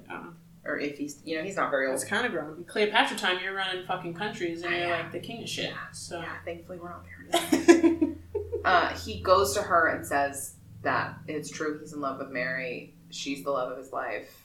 Ouch. Beth. Ouch. Goes to a gossip columnist. Of course. Tells him everything. Of course. And legally separates from him. Oh, okay. Respect, Beth. This is in 1918. I do like Doug, though. This may sound like I'm hating on him, but I think he's a stand-up guy. I think that he's a good guy. Yeah. I think that... other than this affair, but, Yeah. I think he's an affairs guy, though, in a time when affairs were fine. I think that you know what I mean, though? I guess they were always fine. In a time when stepping out on your wife was something that your wife was just expected to be fine with. And because this wasn't the first time he slept with someone that wasn't his wife. Honestly. Like, but this is just different. It's kind of like, if you're just having affairs, whatever. But only on the man's side. Like, a woman could never. True. Could never. Although I think Mary was also maybe having small affairs. Of course for Mary, because she's basically like a man in this. And Owen Moore fucking sucks. He does suck. So. He's really mean. Okay, so he tells Beth. Yeah. Beth is like, go fuck yourself. I'm going to tell every person that'll listen. Yep. Then she does. Meanwhile, that's all happening. Okay. But also in 1818, when they're not... 1918, I'm so sorry. Like, did we? I'm so sorry. Okay. While they're not selling war bonds, they're in LA and they're starting to realize that, like, something weird's happening. Chaplin couldn't get the production money he needed to make his movies. And that was weird. That had never really happened for him before, that he wasn't getting the raise in production budget. No. Because his movies were still making the money. Yeah. And so, like, it was weird that he wasn't getting the raises that he should be getting. Yeah. Pickford and Fairbanks also had deals with Paramount that were ending soon. Mm-hmm. And they weren't getting the sort of fervor to re-sign that they normally would. Yeah. They thought that was weird. Yep. So, Chaplin and Fairbanks hired a female, like, spy to go and, like, seduce one of the, like, high-up executives from the production companies. Yeah. And they found out that all the big production companies were going to all merge together. Yikes. And make a monopoly. Yikes. So that they could pay, particularly the big famous stars, less money. Obviously, Mary, Doug, and Charlie, but also all the other people. Like, pay everyone less money. Is this the start of, like, the studio system? Yeah, kind of. When it started, when it was a thing? In response to this, D.W. Griffith, Mary, Doug, and Charlie Chaplin joined together to create United Artists. Wow. Their own production company. It still exists. Wow. It still exists, yeah. Wow. History. Look at that. So they... See, this is why unions They matter. formed United Artists on February 5th, 1919. Fucking A. To combat that. And they basically did. Like, they basically made sure that their bag was protected and, like, any other independent artists were protected. Still going strong, 2022. Still doing great work. Mm-hmm. So, Doug's wife separates from him November of 1918, when he goes and tells her that. Yep. By November of 1919, the divorce is final. Okay. It takes a year once you started divorce proceedings for the divorce to be official in most states in the U.S. at this time. Got you. Okay. It basically, I think, is giving you time to change your mind. Yeah. And decide if you really want to do this. Or figure out all your shit. Yeah. The only place that's not really true at this point in the U.S. is in Nevada. Quick. Yeah. Like, quickie divorce. Quickie marriage, quickie divorce. We're getting out of here. Everything's fast in Nevada. So, by November of 1919, Doug is a single man. Okay. Good for you, Doug. In December of 1919, Mary... A month later, Mary has a meeting with Owen. A meeting? And they decide, she basically to negotiate how much she's going to pay him off to get out of this marriage. Oh, just like... Is it a thing that, like, women can't file for divorce or something? No, like it has she to be can file initiated for divorce. Why does she go this route? One person has to file over the other, and there are a lot of things that Owen knows about her that could ruin her whole life. I like how old she is. No. I was thinking more the abortion that left her sterile. It's going to be pretty bad for her. Yeah, sure. And just him in general kicking up a stink would be really bad for her publicity. Yeah, but so it was like, he sucks. So he does suck. Who cares? But she, they figured a deal. They split up their assets or whatever. And then she goes to Nevada. Stands in front of a judge. It's a quickie Mary? In, like, January or whatever. Or maybe even later. But she stands in front of a judge in January, February. And the judge is like, doesn't recognize her. And he's like, are you sure that you're going to be able to provide for yourself without a husband? And she's like, I'll manage. I think I'll figure this out. So who's that fucking judge? Why, is he living under a rock? How does I don't know. Well, like, because on the paperwork she put Gladys Smith, because that's her name. But you can see her face. I guess so. I don't know what. Maybe she had her hair pulled back. She was in which she, like, I think that, because her hair was so long, unless she was acting, it was pretty much always, like, pinned back. Yeah. And she like, didn't have to deal with this. Yeah. But yeah, he basically was just like, are you sure you're going to be able to support yourself? Because, I mean, like, look at what happened to her mom. Her mom had such a hard time when her dad left supporting herself. And this is, like, 20 years later, but, like, the world hasn't changed that much. It would be really hard for her to support herself in normal circumstances. Yeah. Yeah, especially if she had any kids or anything like that. She wasn't a world famous actress. She wasn't just a fucking G. I was talking to Ashley last night, and I was like, "Oh yeah, they were the first king and queen of Hollywood." And she's like, "Who's the current?" And I was like, "Beyonce." Honestly, I was like, honestly, Beyonce's both. Like, I don't even. Yeah, it's like Beyonce and Mr. Beyonce. And Jay-Z's like, happy to be it. He's like, I'm here. Happy to be here. Yeah, that's all that matters. Okay. Oh, shit. But you have to live in Nevada first. You have to be a resident of Nevada to be able to follow the Nevada divorce rules. You know, because it's like state laws and stuff. You have to be a resident of the state. Makes sense. She wasn't. So she showed up and she promised the judge that she was going to live there for the 6 months that it takes to put up residency. Yeah, and she didn't. She went right back to LA. No, of course. Can't stay in Nevada. She went right back to LA. They got the divorce she was officially divorced on March 2nd, 1920. Okay. By the end of March, she was married to Doug. Wow. So, I mean, we saw it coming. We knew this. After they got married, the judge was like, what the fuck? You didn't listen. She was like, she promised to stay. And now we're just like, you didn't even know who she was, though. If she wasn't Mary Pickford, were you going to go check up on her? Right, it's like, just go back to being a judge. I think they got married on like the 23rd. I apparently did not write this down, but they got married like March 20-something. Of what year? Of 1920. 1920. Our lovebirds finally become one. Yes, they get married in a really small ceremony with only like a handful of witnesses. Okay. Because they were still like so worried that this was going to like blow back and just ruin their careers. Yeah. And that did not happen. No. They're doing everything by the book now, so it's like fine. Well, kind of. They were just really worried that the morals of the day were going to just ruin their lives. But it was to me, it was one of the first instances of, celebrities just have different rules. Of course. Like, it's happening now where you, like, but they do. It has detrimental effects. In this case, I'm sure it was a good thing of, like, we're opening up the horizons and, like, you can leave your bad marriage if you want to. Yeah. It's not going to ruin your life. So, like, this one's not bad. But as we keep going, celebrities get away with some shit that you're just like, what the fuck? Who let you do that? What? Why are you doing that? Yeah. Okay. Yes. Everyone's excited about the small it was like, ceremony. It's just like the image I have is of them just like in their wedding clothes, just kind of biting their nails, being like, oh no, is this the right choice? And then looking out their window and just seeing a crowd of people screaming and cheering, which isn't exactly what happened, but it's like that's the press equivalent. It's like, what's where they were so worried it was going to ruin their careers, and everyone was just happy for them and so excited and just like, yay, finally, like these amazing people are together, like King and Queen of Hollywood. We're so excited. It was like Once Upon a Time when Angelina Jolie and Brad Pitt. Kind of, although I mean, like Team Jen. That's true. Always Team Jen. That's a little side part. But yeah, basically, there's a lot of similarities with those two too. Just the amount of attention and just lording of them about how like amazing they were and stuff, and they're just like people. You can't get any higher people.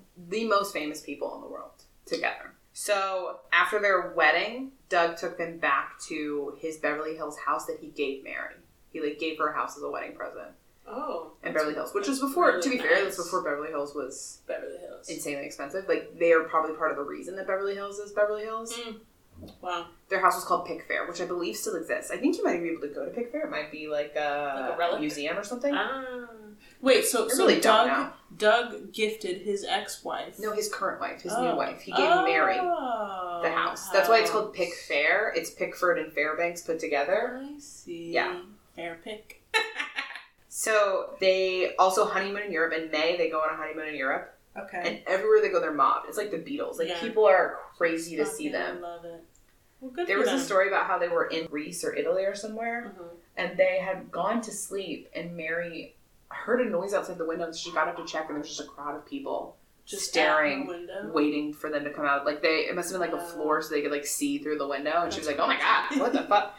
And curtains don't exist? That's so, I mean, I guess it's to be expected. I'm sure there were, maybe she moved the curtains to look out the window or whatever, but there was another story about how they were in an open top like car, basically driving, she stuck her hand out to, like, you know, shake someone's hand and grabbed her, and then someone grabbed her other hand and started to pull her out of the car. Oh my God. And she was like, I was being pulled out of the car, and then Doug looked and realized and had to grab my ankles and yank me back in the car. She's a small lady, too. Wow. He had to, like, tug of war his wife back, and then he just, like... No, they were being driven by someone else. But he had to, like, grab her and then just, like, hold her in place and be like, stop it. Don't stick your hands out of the car anymore. But in, like, interviews about it, they always told those stories like it was, like, funny and not like it was terrifying. That's nice. And you're, like, you know it was terrifying. But they were just like, we have to be appropriate. We have to be nice to everybody. He would tell stories to be like, yeah, they were just trying to kiss Mary, and I had to tell him, that's my job now. And you're like, what the fuck? What a guy. Did you tell him that with your fist? Because I'm thinking you might need to hit some people in the face that keep grabbing on you like that. Yeah, you're a strong dude. Yeah. Don't hold back. So, Pickfair, when they get back to LA, Pickfair becomes, like, the society center for Hollywood. What do you mean? Like, an invitation to dinner at Pickfair is... it's paramount to, like, an invitation to the White House. Wow. It is the only thing you want. People... Can you imagine what that must be like? There was a prime minister or something who came to the actual White House, and they asked the president if they could go to Pickfair. What did the president say? Sure. Like, you should ask... We'll call, I guess. It's not my house. Famous people that went to Pickfair. Chaplin, obviously. Charlie Chaplin, he had his own... like, designated guest room. Yeah, that he can come whenever he wants. At some point, there's a story of him buying a piece of land right next to Pickfair to, like, build a house and, like, be neighbors. And he, like, went and told... I don't know. They didn't check after that. But he went and told his assistant, he's like, I bought a hill. Now, go get me a house. It's like, what the... Who are we? What's happening? This is why I'm never going to be someone's assistant. Because you tell me something like that, I'm like, I'm going to need specific instructions or a budget. There's so many follow-up questions that I'm going to get you a mobile home, and this is where you're at. Love your hill. Where's the hill? This is not my job. I need a job with really specific requirements and expectations, because I'm not just going to do whatever random shit. Oh my God. Anytime that they're just like, the bags are over there, I'm like, that's not my job. I'm not picking up your bag. What? No. Absolutely not. Besides Chaplin? Yeah. Albert Einstein, Gloria Swanson, who's a famous actress, John Barrymore. Of the Drew Barrymore fame. Is that like a grandfather? Or an uncle. Uncle? Grandfather, uncle, I don't know which one. Right, I think it might be, but... We're in the lineage. Helen Keller. Wow. Yeah. Oh my God. Arthur Conan Doyle. Sherlock Holmes, the writer of Sherlock Holmes. F. Scott Fitzgerald. Yep. Fully aware. George Bernard Shaw. He is a playwright. He wrote Pygmalion and some other stuff. Okay. But yeah, just the like... who's who of the arts of the whole world. Even just like... Insane people. Helen Keller. That's the so most... cool. I was like, hey, most girl. surprising on that list. What's up? Wow. She was a fan. Yeah. They were still super busy making films. They were making... this whole time, they're still making and producing films. You have to bankroll that entire lifestyle, so... And they did a lot of, like, public appearances. Again, because, like, movie stars were brand new. Yeah. As we've continued throughout Hollywood, I think it's really interesting to look at the further in we get in Hollywood, the more private celebrities are becoming. Yeah. And now we're almost in, like, a backward stage with social media where they're, like, opening back up. Yeah. But, like... Come into my home. You're looking at even something as late as, like, the 1950s and 60s with people like Marilyn Monroe. We knew a lot about her life that we probably didn't need to know, that, like, probably wasn't our business. But there was also, like, a separation. You also think, like, the paparazzi era had went, like, a little cuckoo crazy. And their entire job was to find out very private things about these public people. What I mean by that is Mary Pickford had a very public life. Mm-hmm. Obviously, there was a private life, but she gave so much for publicity shots and publicity interviews and, like, things like that, that you don't even think that there's a part of her life you don't know. Which you do. There's a whole part of her, whole family life and stuff that she has. Right? Yeah. That's happening. But her and Doug are, like, doing little videos together at Pickfair and, like, you know, making movies together. They're doing interviews together. Like, we know they're being written about all the time. Yeah. And they're being quoted because they're asking and they're answering your questions. Like, they are open. Yeah. You know that that's who. There's no hiding any part of their relationship. Fully public figures. Quote unquote, to the public. Yeah. Okay. And they're really treating themselves like they are representatives of the entire film industry. They're taking on that responsibility.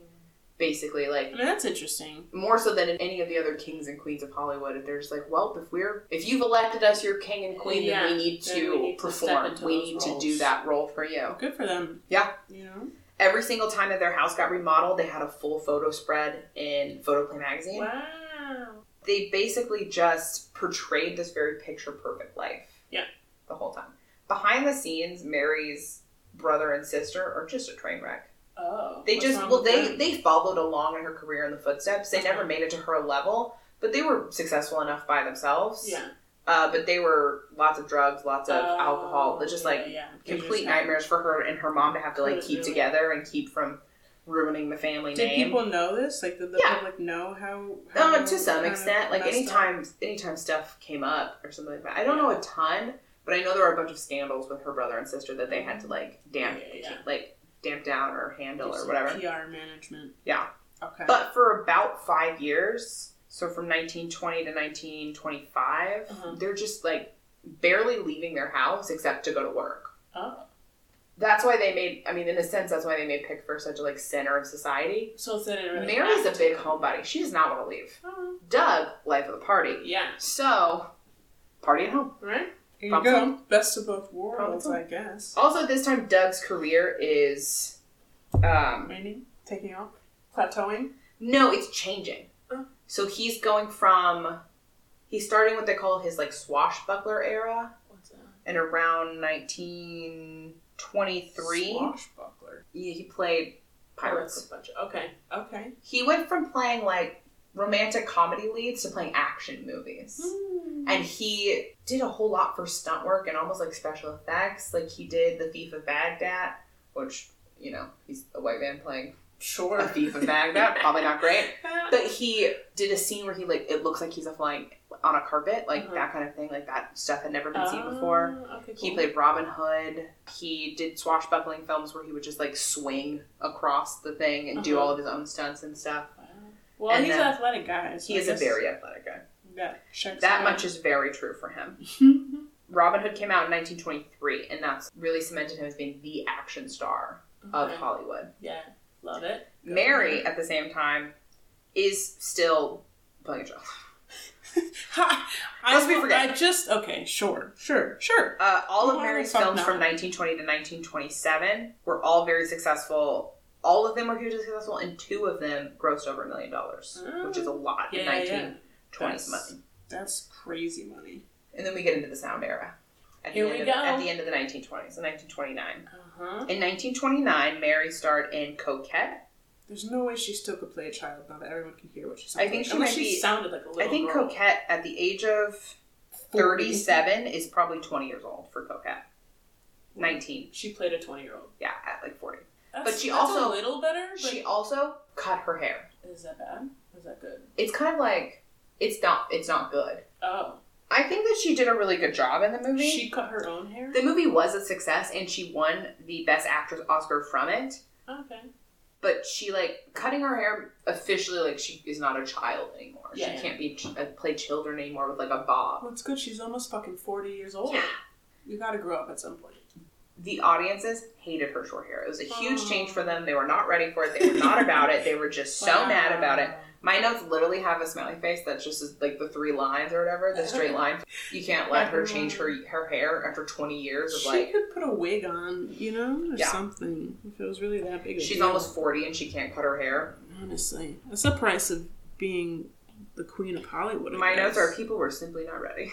No. For that short hair. They never are. You gotta just do it. Let them get over it. Also in 1929, together, Doug and Mary did The Taming of the Shrew. Which we talked about. We did. We talked about that last episode. I thought it was funny that they also did it. That one is a sound film. The thing about sound films are... Were they shitty sound? No. Great sound. It's a whole different kind of acting. There's a whole thing when movies started to be sound that the actors didn't have the voice to carry it through. They had gross sounding voices, and that's why they weren't famous anymore. That's not really true all the time. There are some people that, we didn't know that Rudolph Valentino had an accent, and now we don't. Now we know. Yeah. Well, now he can't. He has to play Italians. He can't play, or I don't know if he's Italian. But if he had an Italian accent, he's gonna play an Italian. He can't play. People can't do voices from the South. He can't do a different accent. If he can't, he can't. But in a silent film, it doesn't matter. Yeah. The other thing is just because sound was invented doesn't mean that the cameras got quieter. Because they absolutely did not. Oh. So in order to film a sound film, you had to put the camera in this big box. Mm-hmm. And because you're doing sound, you can't talk while people are filming. Yes. Like, I feel like there's a lot of pieces in this that we don't ever really think about because we've only ever made films with sound. Yeah. Before, you would just start the camera and the director could, like, direct you while you're acting. And it doesn't matter because you can't hear him. Yeah. You can't hear anything. That's different now. That's totally changed. Yeah. And for Doug's stuff, you can't swing around anymore because the cameras can't move. They're in a box. Oh, they can't even, like, pan? Not really. Tilt? No? Nothing. I don't know. Stationary. But they're very stationary. So all of the dynamic moves he was doing really weren't possible in the sound era anymore. Okay, so... Sound movies start. Their relationship's still going strong. The relationship's fine. They're still the king and queen. Yes. So, in 1929, they also do Taming of the Shrew together. Mm-hmm, mm-hmm. That movie was not a success. No. It was like... What happened? Really not a financial success. People just didn't go see it. It didn't make enough money. Mm-hmm. And that's kind of where the panic started to set in. The other thing is, I feel like there wasn't enough... The panic about the movie industry or about of their careers? Their careers. Oof. I feel like there might not have been enough grace given to some of these silent stars to transition to a totally different kind of movie making. Yeah. And you're in transitioning on such a big stage. Like when Mary switched from going from theater to doing film, she was in tiny little shorts and in tiny parts in tiny short films. Yeah. So there wasn't a ton of pressure to be really amazing at this. Yeah.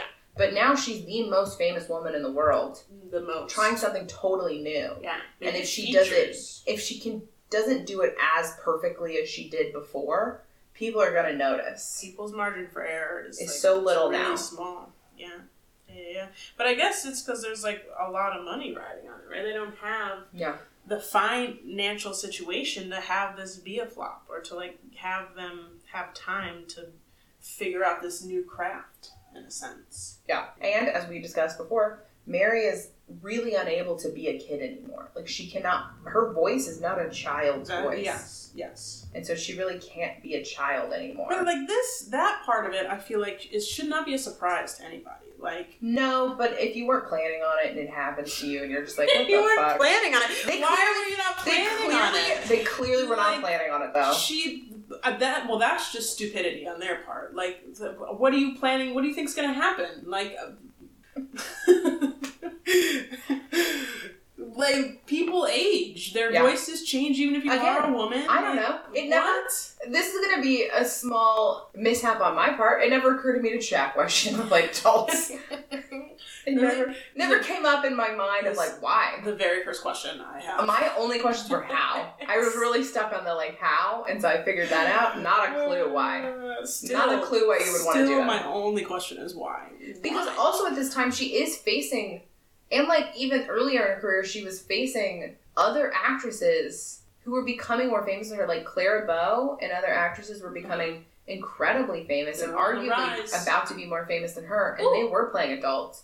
They were playing very sexualized adult female characters. Maybe that's why. Maybe that's why she... Maybe because it's just the two choices. It's either you're a child or you're a whore. I guess. Like it's the Madonna whore complex, but it's like either you're a child or you're a sexualized being. And she was like, I don't want to do that. The only two existences women can be is like a child or a prostitute. I wonder if no one ever asked her. What the fuck? Like, the reason that they don't put it in any of the books is that literally no one asked her why she played kids for 20 years. Maybe she wanted to. Maybe she preferred that. But no one ever asked her, as far as I know. Of course not. Why would you ask a woman anything? I'd be sarcastic if anyone didn't catch on to that. Mary retired from acting in 1933. How old is she? What does it matter? 42. Wow, she's still a young woman. Yeah. After that, she did some theater and some radio plays. And she continued producing. Of course. Gotta make that bag. Fairbanks acted for the last time in 1934. Just to give you time. So around the same time period. Yeah. So once the silent era ended and their career started to stall, their relationship started to go into a decline. Wow. Mary's mom died a few years before that. I didn't write down the age, but she was so close to her mother. Her mother's death was really devastating to her. Yeah. And throughout the last few years, she had started to sort of quietly have a drinking problem. Mary did? Yeah. She never drank. She never drank in public, and she never drank at the parties at Pickford. Oh. But she would go down to the basically a pool house that her mom lived in on the Pickford property. Yeah. She would go down there, and they would drink together, and she would sometimes go down there and drink alone. After she died, the mom died. Even while she was alive, she would go down there and drink alone sometimes. But the drinking got worse after her mom died, and that devastation. And apparently, there were even times where Fairbanks had to make sure that she wasn't hurting herself because she was so just devastated at the loss of her mom. Wow. So sorry, Mary. So sorry. So it seems like the way that she was handling the end of her career... Did she never really drink up until that point in her life? Not to excess, but the family were drinkers. Oh. Her mom and Yeah, they all kind of were happy to drink. And her siblings were drinkers for sure. She wasn't against it. He didn't drink. Fairbanks didn't drink at all. Oh, wow. He was just naturally didn't really start drinking until... She died? The end of his life. Mm. He was not a drinker. And so she's kind of suffering from alcoholism and the devastation of losing her mom. He's, rough. Is also sad that his mother-in-law, he loved her too, sad about that, whatever. And also is trying to support her. Is ending, and his career is ending. And he doesn't know what he is without it. Mm. And his way of solving that problem is to keep the adventure alive. Of course. Because that's what he likes to do. And so for them, that's traveling. He does a lot of traveling. By himself? She doesn't like to travel. Oh. I don't blame her. They're kind of very different, which is not a bad thing. I know opposites attract, but I think they have the same goals in terms of their careers. Yeah, and I think in their family life and stuff like that. I think they have very similar goals and stuff, and it just got to the point where they had met them and they were in this perfectly happy place, but they didn't. You know how a lot of couples now will divorce after their kids go off to college and stuff. They'll kind of. After they've done the whole thing, they kind of realize they don't have anything in common for the next step of their lives. Oh. I think maybe that's kind of what's happening to them. Or they're just at this point not really sure what they want. They're going through a crisis. Yeah. It's like a midlife. And they're not going through it together. End of life crisis. I think it is a midlife crisis. They're both in their 40s. Yeah, midlife. Okay. I see it now. That makes sense. Okay. I get it. So, he's traveling a lot, but planes aren't a thing yet. So they're not flying. He's taking boats. Ooh. He's taking trains to New York and then boats across the ocean that takes to a get while. to Europe. And she's I don't want to do that. I don't blame her. I've already been there. I've seen it. I'm tired. That's a lot. Yeah. That's a lot. Okay. So he's off gallivanting on his boats. Mm-hmm. She's at home drinking. And things aren't going great. So...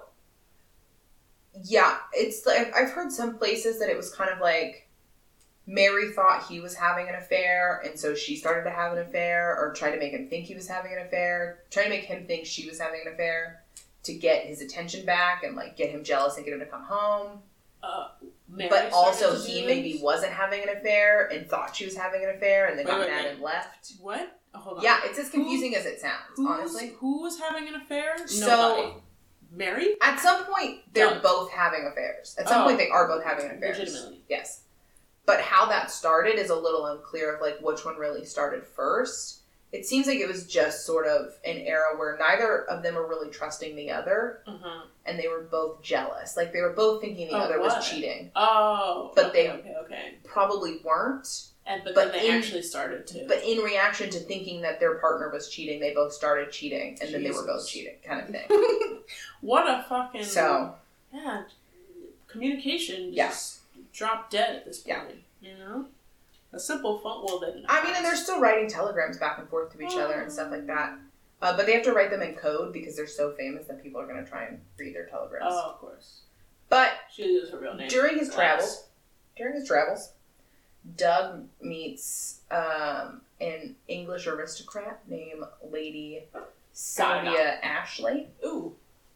Okay. And, it seems to me that maybe she's kind of has similar party interests that he has. Maybe their personalities don't match that well, but they both like to go to the same parties and the same places. And so they start having an affair with each other too, and Mary's having an affair back in LA and New York or whatever. Wow. But they're still together, that they're still married and they're still in love with each other and they're still trying to make their marriage work kind of thing, I guess. Sure.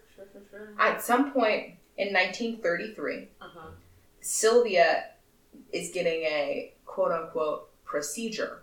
Sylvia. Who's Sylvia? Sylvia's the lady that Doug is having an affair with. Yes, the aristocrat. She's also married, as a side note. Of course. Of course. But at some point, her husband comes back in the picture, realizes his wife is having an affair, and publicly divorces her. Publicly divorces her, naming, and Douglas is named in the papers. Because in order to get a divorce back then, you had to, give a reason. It wasn't just, irreconcilable differences. It was no, they're having an affair. And you can name the person that your spouse is having an affair with. Even if you don't know, if you just think, you could just put a name. Yeah, I guess so. Wow. Then they might be able to come back to you with, a defamation if you put their name in a lawsuit like that. True. That's not true. But in this case, it was true. Oh, yeah, it was true. Scandal. Anyway, she has a procedure in 1933. What the procedure is unclear, but the implications I got was that it was an abortion. That she got pregnant with his baby and it was an abortion. And he was nuh-uh. Or he was I don't know. Or it was a more serious health procedure. Either way, because of this procedure at the same time, he messaged Mary and told her that he was going to stay in England and that she was going to be financially responsible for Pickford. Mary was? Yes. Okay. And, Mary... So, they're not getting divorced. A very good budgeter. Not yet. But basically, this is Mary takes that telegram and gives it to Luella Parsons, who is one of the most famous gossip columnists in the country. Oh. So she just gives that letter from Doug to the gossip column. Yeah. Luella publishes it and it goes nuts. Viral. Why is it for 1930? It goes absolutely viral for 1933. And you can really see the Wow. At this point in time too, Doug's already been named in that divorce thing, right? I think so. Everybody knows. It's either he's already been named or he's about to be named. But either way, their marriage is up in flames at this point. They there's still years of back and forth between the two of them. Of it's over. I love you. It's over. I love you. Just back. There's still love there. Sure. And they don't. I think that they both understand the permanence of getting divorced. Yeah. And they're not ready to do that yet. But they don't want to be with each But other. Mary's also not stupid, and she wants to come out on top publicly in this. So she gets the telegram published, and then the press kind of really goes against Doug. They're not. Yeah. He's Mary is painted as being the victim of all this situation, that she's devastated, that he did all this to her. And only his misdeeds are really published at first. Yeah. And the press are really making fun of him, and they called him short. They were just he only married Mary Pickford because she's so tiny she makes him look tall. Wow. And he's actually weak, so he has to keep only weaker people around him so he looks so strong. Jesus. And then at some point they published that he was thinking of getting a monocle, the little one glass eye. And they were that's reason enough for her to divorce him. And we're what's happening? They're really shitting on Doug right now. Wow. So then it got so bad that at some point he was even taken off of the publicity sheets for United Artists. Ooh. And then a friend of Doug, whether or not Doug asked the friend to do this or not, a friend of Doug started talking to papers and hinted that Mary was also having an affair and hinted that Mary was having a drinking problem. Oh. And particularly the fact that Doug doesn't drink was making that drinking problem a little harmful. So now all of but I think overall, not really, just it's very clear, very small hints, because Doug still wants to protect Mary and make sure that she isn't hurt. Even after all of that. Yeah. Doug's a really, after 2 years of this. He's an okay guy. Yeah. After 2 years of this, in January of 1936, so over 2 years from the time of them just going back and forth in the papers and all that. I think less than 3 years, more than 2. Okay. They've been going back and forth, not just in the papers, because it's not as mean as it kind of seems because we've had so many examples of people doing it and it getting really nasty in the press. Yeah. I think it was kind of just Kanye and Kim. Mostly Kanye. But... Mostly Kanye at this point.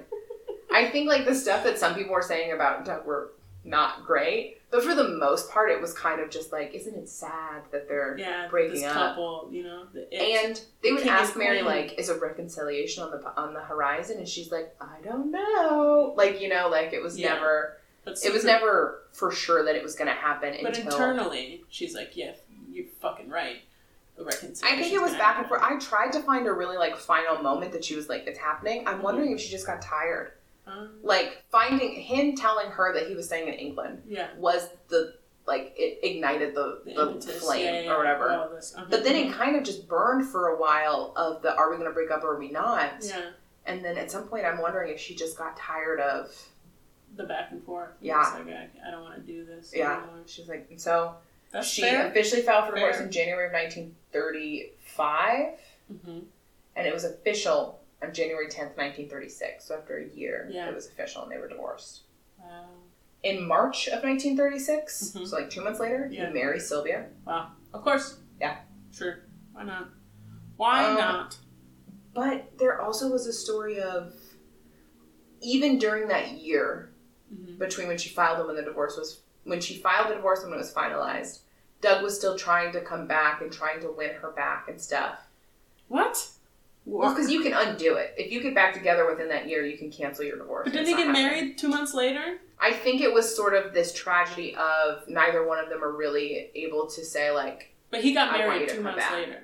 But that after the divorce was final. Right. There was before that, it was a year of him trying. Oh, of trying. Be like, I don't really want to. Yeah. And then a story that I heard that I don't know if it's true or not is that in like December, basically, of 1935, he tried one last time, and then he was going back to England after she said no. Yeah. And he just missed the call or the telegram from her saying, like, come back. From Mary saying, like, come back. But he missed it. Wow. So it's just like... Maybe he was supposed to miss it. Yeah, I mean, you think back to the beginning of the relationship, all those things that they thought were... Signs. This is another sign. Yeah. This was it. Yeah. He was still vaguely involved in United Artists after the divorce, but he did spend most of his life traveling with Sylvia. So I guess in that sense, it's good that he like found someone that was interested in doing the things that he was interested in doing for the second part of his life. Yeah, why not? At that point, what do you got to lose? 3 years later, December 12th, 1939, Doug died of a heart attack. Ooh! He actually died of a heart attack in his house in Santa Monica. Wow. Up at the PCH. He wasn't traveling. How about that? That's crazy. He died of a broken heart. He was 56 when he died. Such a young man. Apparently one of his last words were reported to be by the clocks. That, like, inside joke between him and Mary. So it makes it... And his son had said that neither one of them had ever really gotten over the fact that they couldn't make it work. Yeah. That's sad. Yeah. Fucking sad. she was on his mind when he was dying. Yeah. He is currently buried in the Hollywood Forever Cemetery. Ooh, great cemetery. He was originally buried somewhere else, but his... and then they moved him? Sylvia moved him. Oh, that's so I don't nice. really like her. Oh, wow. She married, like, 6 different people. I like her in general. Like, I don't not like her in her whole story. Yeah. But her as a part of Doug's story, I don't like her. No, she's just a little side hoe. What I kind of don't like that happens sometimes with these stories is you have the one great love affair and it ends and they marry someone else. And then that they die and it's that last wife that's I'm in charge of his body. And I'm just like, well, you weren't the one. But I mean... Like, can we all just be honest that you were not... If he could pick, he'd want Mary to choose where he was buried. Do you think... Is Mary also buried in the Hollywood? Oh, no. So, Mary went on to marry bandleader Buddy Rogers in 1937. They had done a movie together while she and Doug were still married. Before they had really, like, had their hard times. And they had started an affair while they were having their hard times. Wow. But she married him, and then they adopted 2 children together. Aww. Roxanne and Donald. That's fucking cute. Is it? Yeah. They didn't like her. The children didn't like her? Wait. Okay, how old were the children when they got adopted? I don't know. They were grown? All I have written down for specifics... I mean, look at that. The kids you adopted don't even like you. Something must have happened. Yeah. It's probably her alcoholism, I'm going to assume. She didn't really have a great relationship with them, is what I have written down. I think that she was very hard on them, wanted them to be a very specific kind of person. And I think she was also still in the middle of her alcoholism. Yeah. So those are 2 very big hurricanes to be navigating. At the end of the silent era, just to give a real quick rundown of what happened to Mary. She lost her mother in 1928, so I did write that year down. Okay. She lost her sister in 1936, the same year that she got a divorce from Doug. Yeah, and she lost her brother in 1933, which was when she retired from acting and when, her and Doug started to have all their troubles. That's a hard decade. The 30s, man. Yeah. The 30s really knocked her back. And then on the flip side, I kind of like Buddy in the sense that they were married, I think, up until her death or his death. I like his name. Yeah. But I think he just was a very calming, supportive presence and he didn't need to be this big, great love of her life and she didn't need to be that to him. They were just we're comfortable together, we're settling down. Fine. Yeah. In a very similar way, she found someone that wanted to do the end half of life the same way that she did. Just wanted to sort of stay home and be calm. Hang out, yeah. Be calm. Be calm. I mean, I get it. Because of how rough her motherhood kind of journey was, and because of all of those things happening, she sort of stepped back from public life and became really almost a recluse. She really didn't leave her house. Wow. I mean, I guess when you live in a fucking mansion like that, you don't really need to. She published her memoirs in 1955, but they were very... I wouldn't call her a trustworthy narrator. She very much would switch the facts to make sure that they benefited her and changed her ages and stuff like that. Of course. She received an honorary Academy Award in 1976. For what? Or just because? Probably because she built Hollywood. Yeah. As a big thank you. I like that idea of giving it to someone before they pass, making sure we know how important you are. Oh, yes. She accepted that award at Pick Fair. So I'm sure somewhere online there's a video of her getting the award in Pick Fair. And I think there are other videos.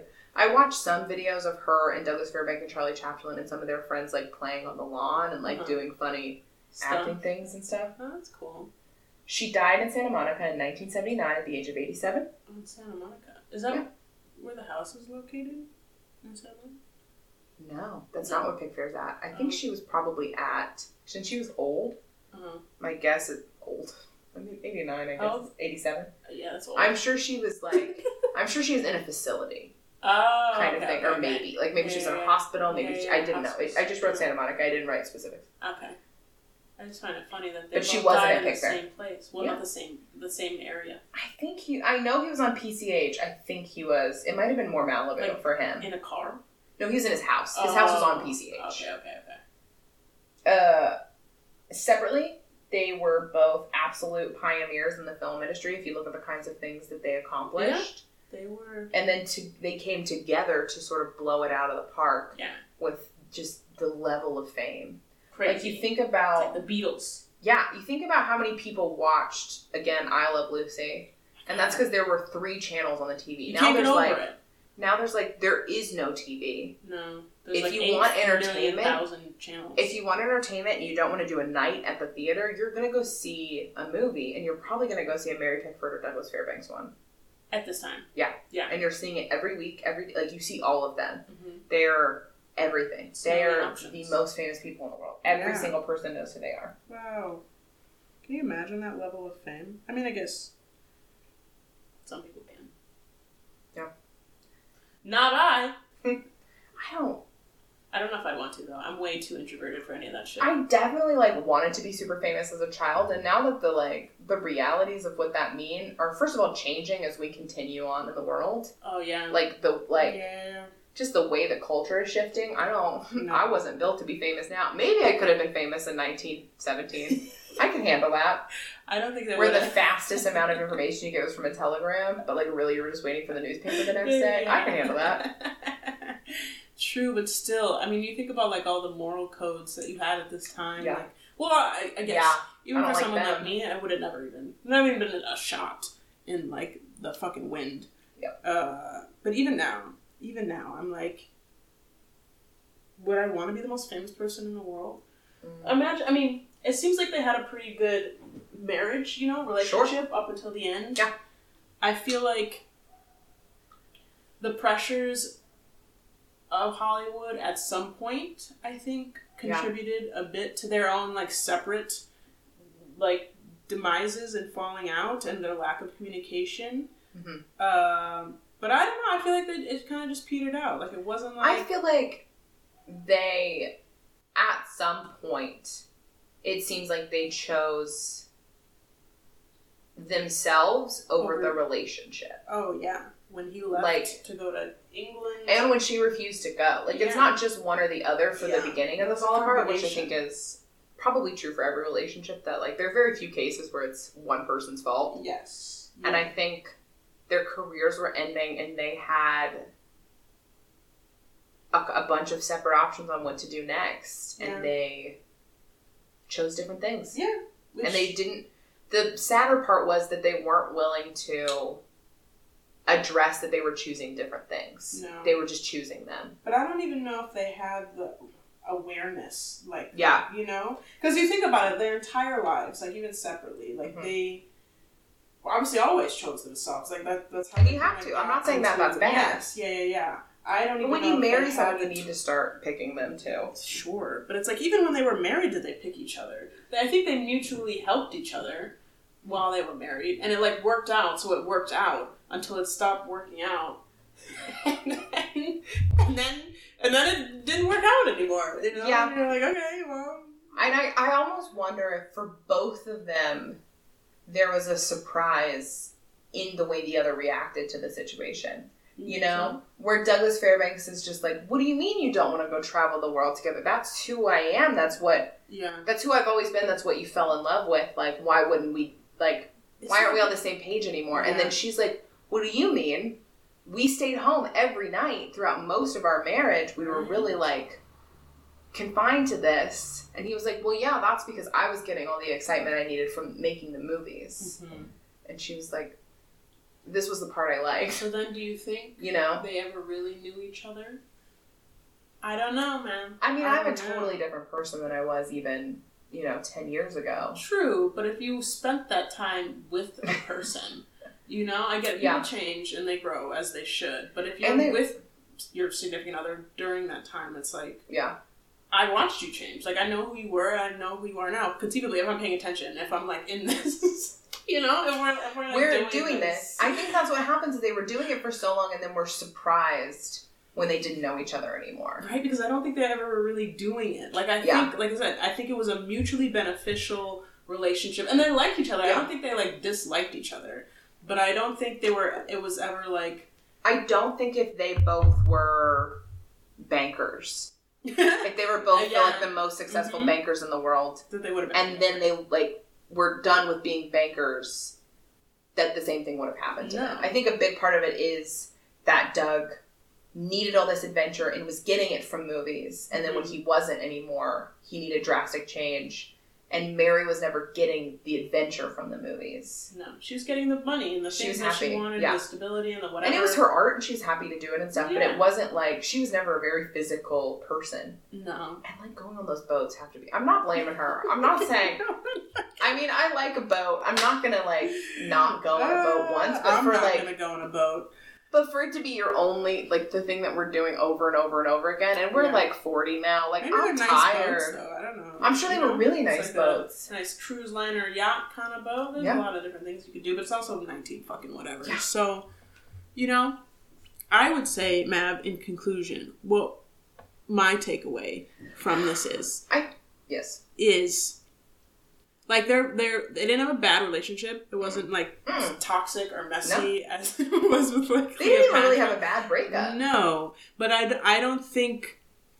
I think, like, the foundation of their relationship was one of, like, mutual... was, like, benefiting each other in a way that worked out for both of them. Yeah. I think there was definitely mutual love and respect there, too. Mm-hmm. But they both loved... themselves. Versions. Well, they both love versions of the other person. Yeah. That ended up not being the entirety. Like, he really loved the tiny, long, blonde-haired version of Mary that he had to make sure didn't get yanked out of the car. Which is kind of gross, but yes. Which, I mean, not sorry. Not the tiny. The tiny isn't the right word. She's still short. But it's like, but those dynamics of, like, him being the macho man and her being, like, the small, damsel in distress that needs help. Yes. Yeah. And him liking that dynamic. And I don't know what it was for her. I think it was just like he is the epitome of, I think that she liked having someone who was as committed to the industry as she was so committed to. Yeah. Mm-hmm. And when that was over and he was ready to go do something else and she was like, I'd rather just hang out here and produce some movies and I also think she had a lot of trauma at the end of her life that like was not dealt with. Yeah. And so that I added on top of everything else really just didn't make things work out very cleanly. No. I would say if you want to learn anything from their breakup, it's that just let them go earlier, Yeah. If they would have just realized that they wanted different things, and that was the moment they should have either chosen a compromise, chosen like, we can go on one trip a year and we're going to stay home. Like, they could have made compromises that would have worked. Yeah. So that was the moment to either compromise or let it go. I think what you can't do is just you can't let your marriage just separate like that and be two totally different people in two totally different places doing totally different things. I mean, they did. But in that, just end it. Instead of hurting each other, instead of having the affairs, instead of all the public mudslinging and stuff like that, just end it. Make a compromise or end it. I think at that point they were too big of stars. I mean, they had been. Yeah. But to be people in that position where they probably had never had to compromise about anything their entire lives, including anything in their marriage, because is a compromise. But at that level now, I don't think it was. Like, they both got what they wanted for so long that I don't think it was ever even like a thing to them to be like, oh, I need to like back off of something I want, or I need to back off or give this person. There was never a moment where they kind of realized that in order to get what they actually want, which was each other, they needed to lose some of the smoother things that they wanted. Yeah. And at the end, again, it's layered, especially on Mary's side with the drinking and her losing her mom and like probably needing to go to therapy and like a lot of other things. And his side of like, I think he definitely like cared about his last wife, Sylvia. Yeah, but if his last words are referencing Mary, then that's clearly what he wished he could have made work. Yes. It just didn't happen for him. Yes, agreed. Okay, so I'm gonna really quickly go through our Thorthith. Oh yes. Unless you had anything else to add. No. Shout out to Mary. Shout out to Doug.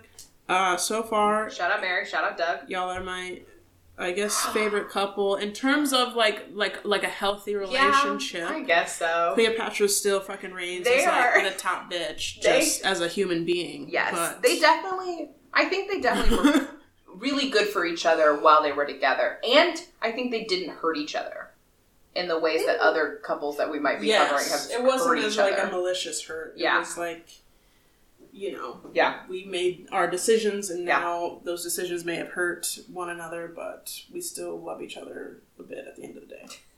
Yeah? Yeah. Okay, so the books that I read for this episode are Mary Pickford, Canada's Silent Siren, America's Sweetheart, by Peggy Diamond Levy, and The First King of Hollywood, The Life of Douglas Fairbanks, by Tracy Gossel. There's also a bunch of movies that we mentioned kind of in passing. Hopefully I said the years next to them. The most important one I think that we talked about was Taming of the Shrew, which was in 1929 and starred both Mary Pickford and Douglas Fairbanks. And it's in sound, which might be a little easier for you to watch and kind of understand than a silent movie. Our intro and outro song is Feeling Good by White Hot, provided by Freebeats.io. Great song. Great song. We're really happy about it. Super great. Okay. So? How did we end this lesson?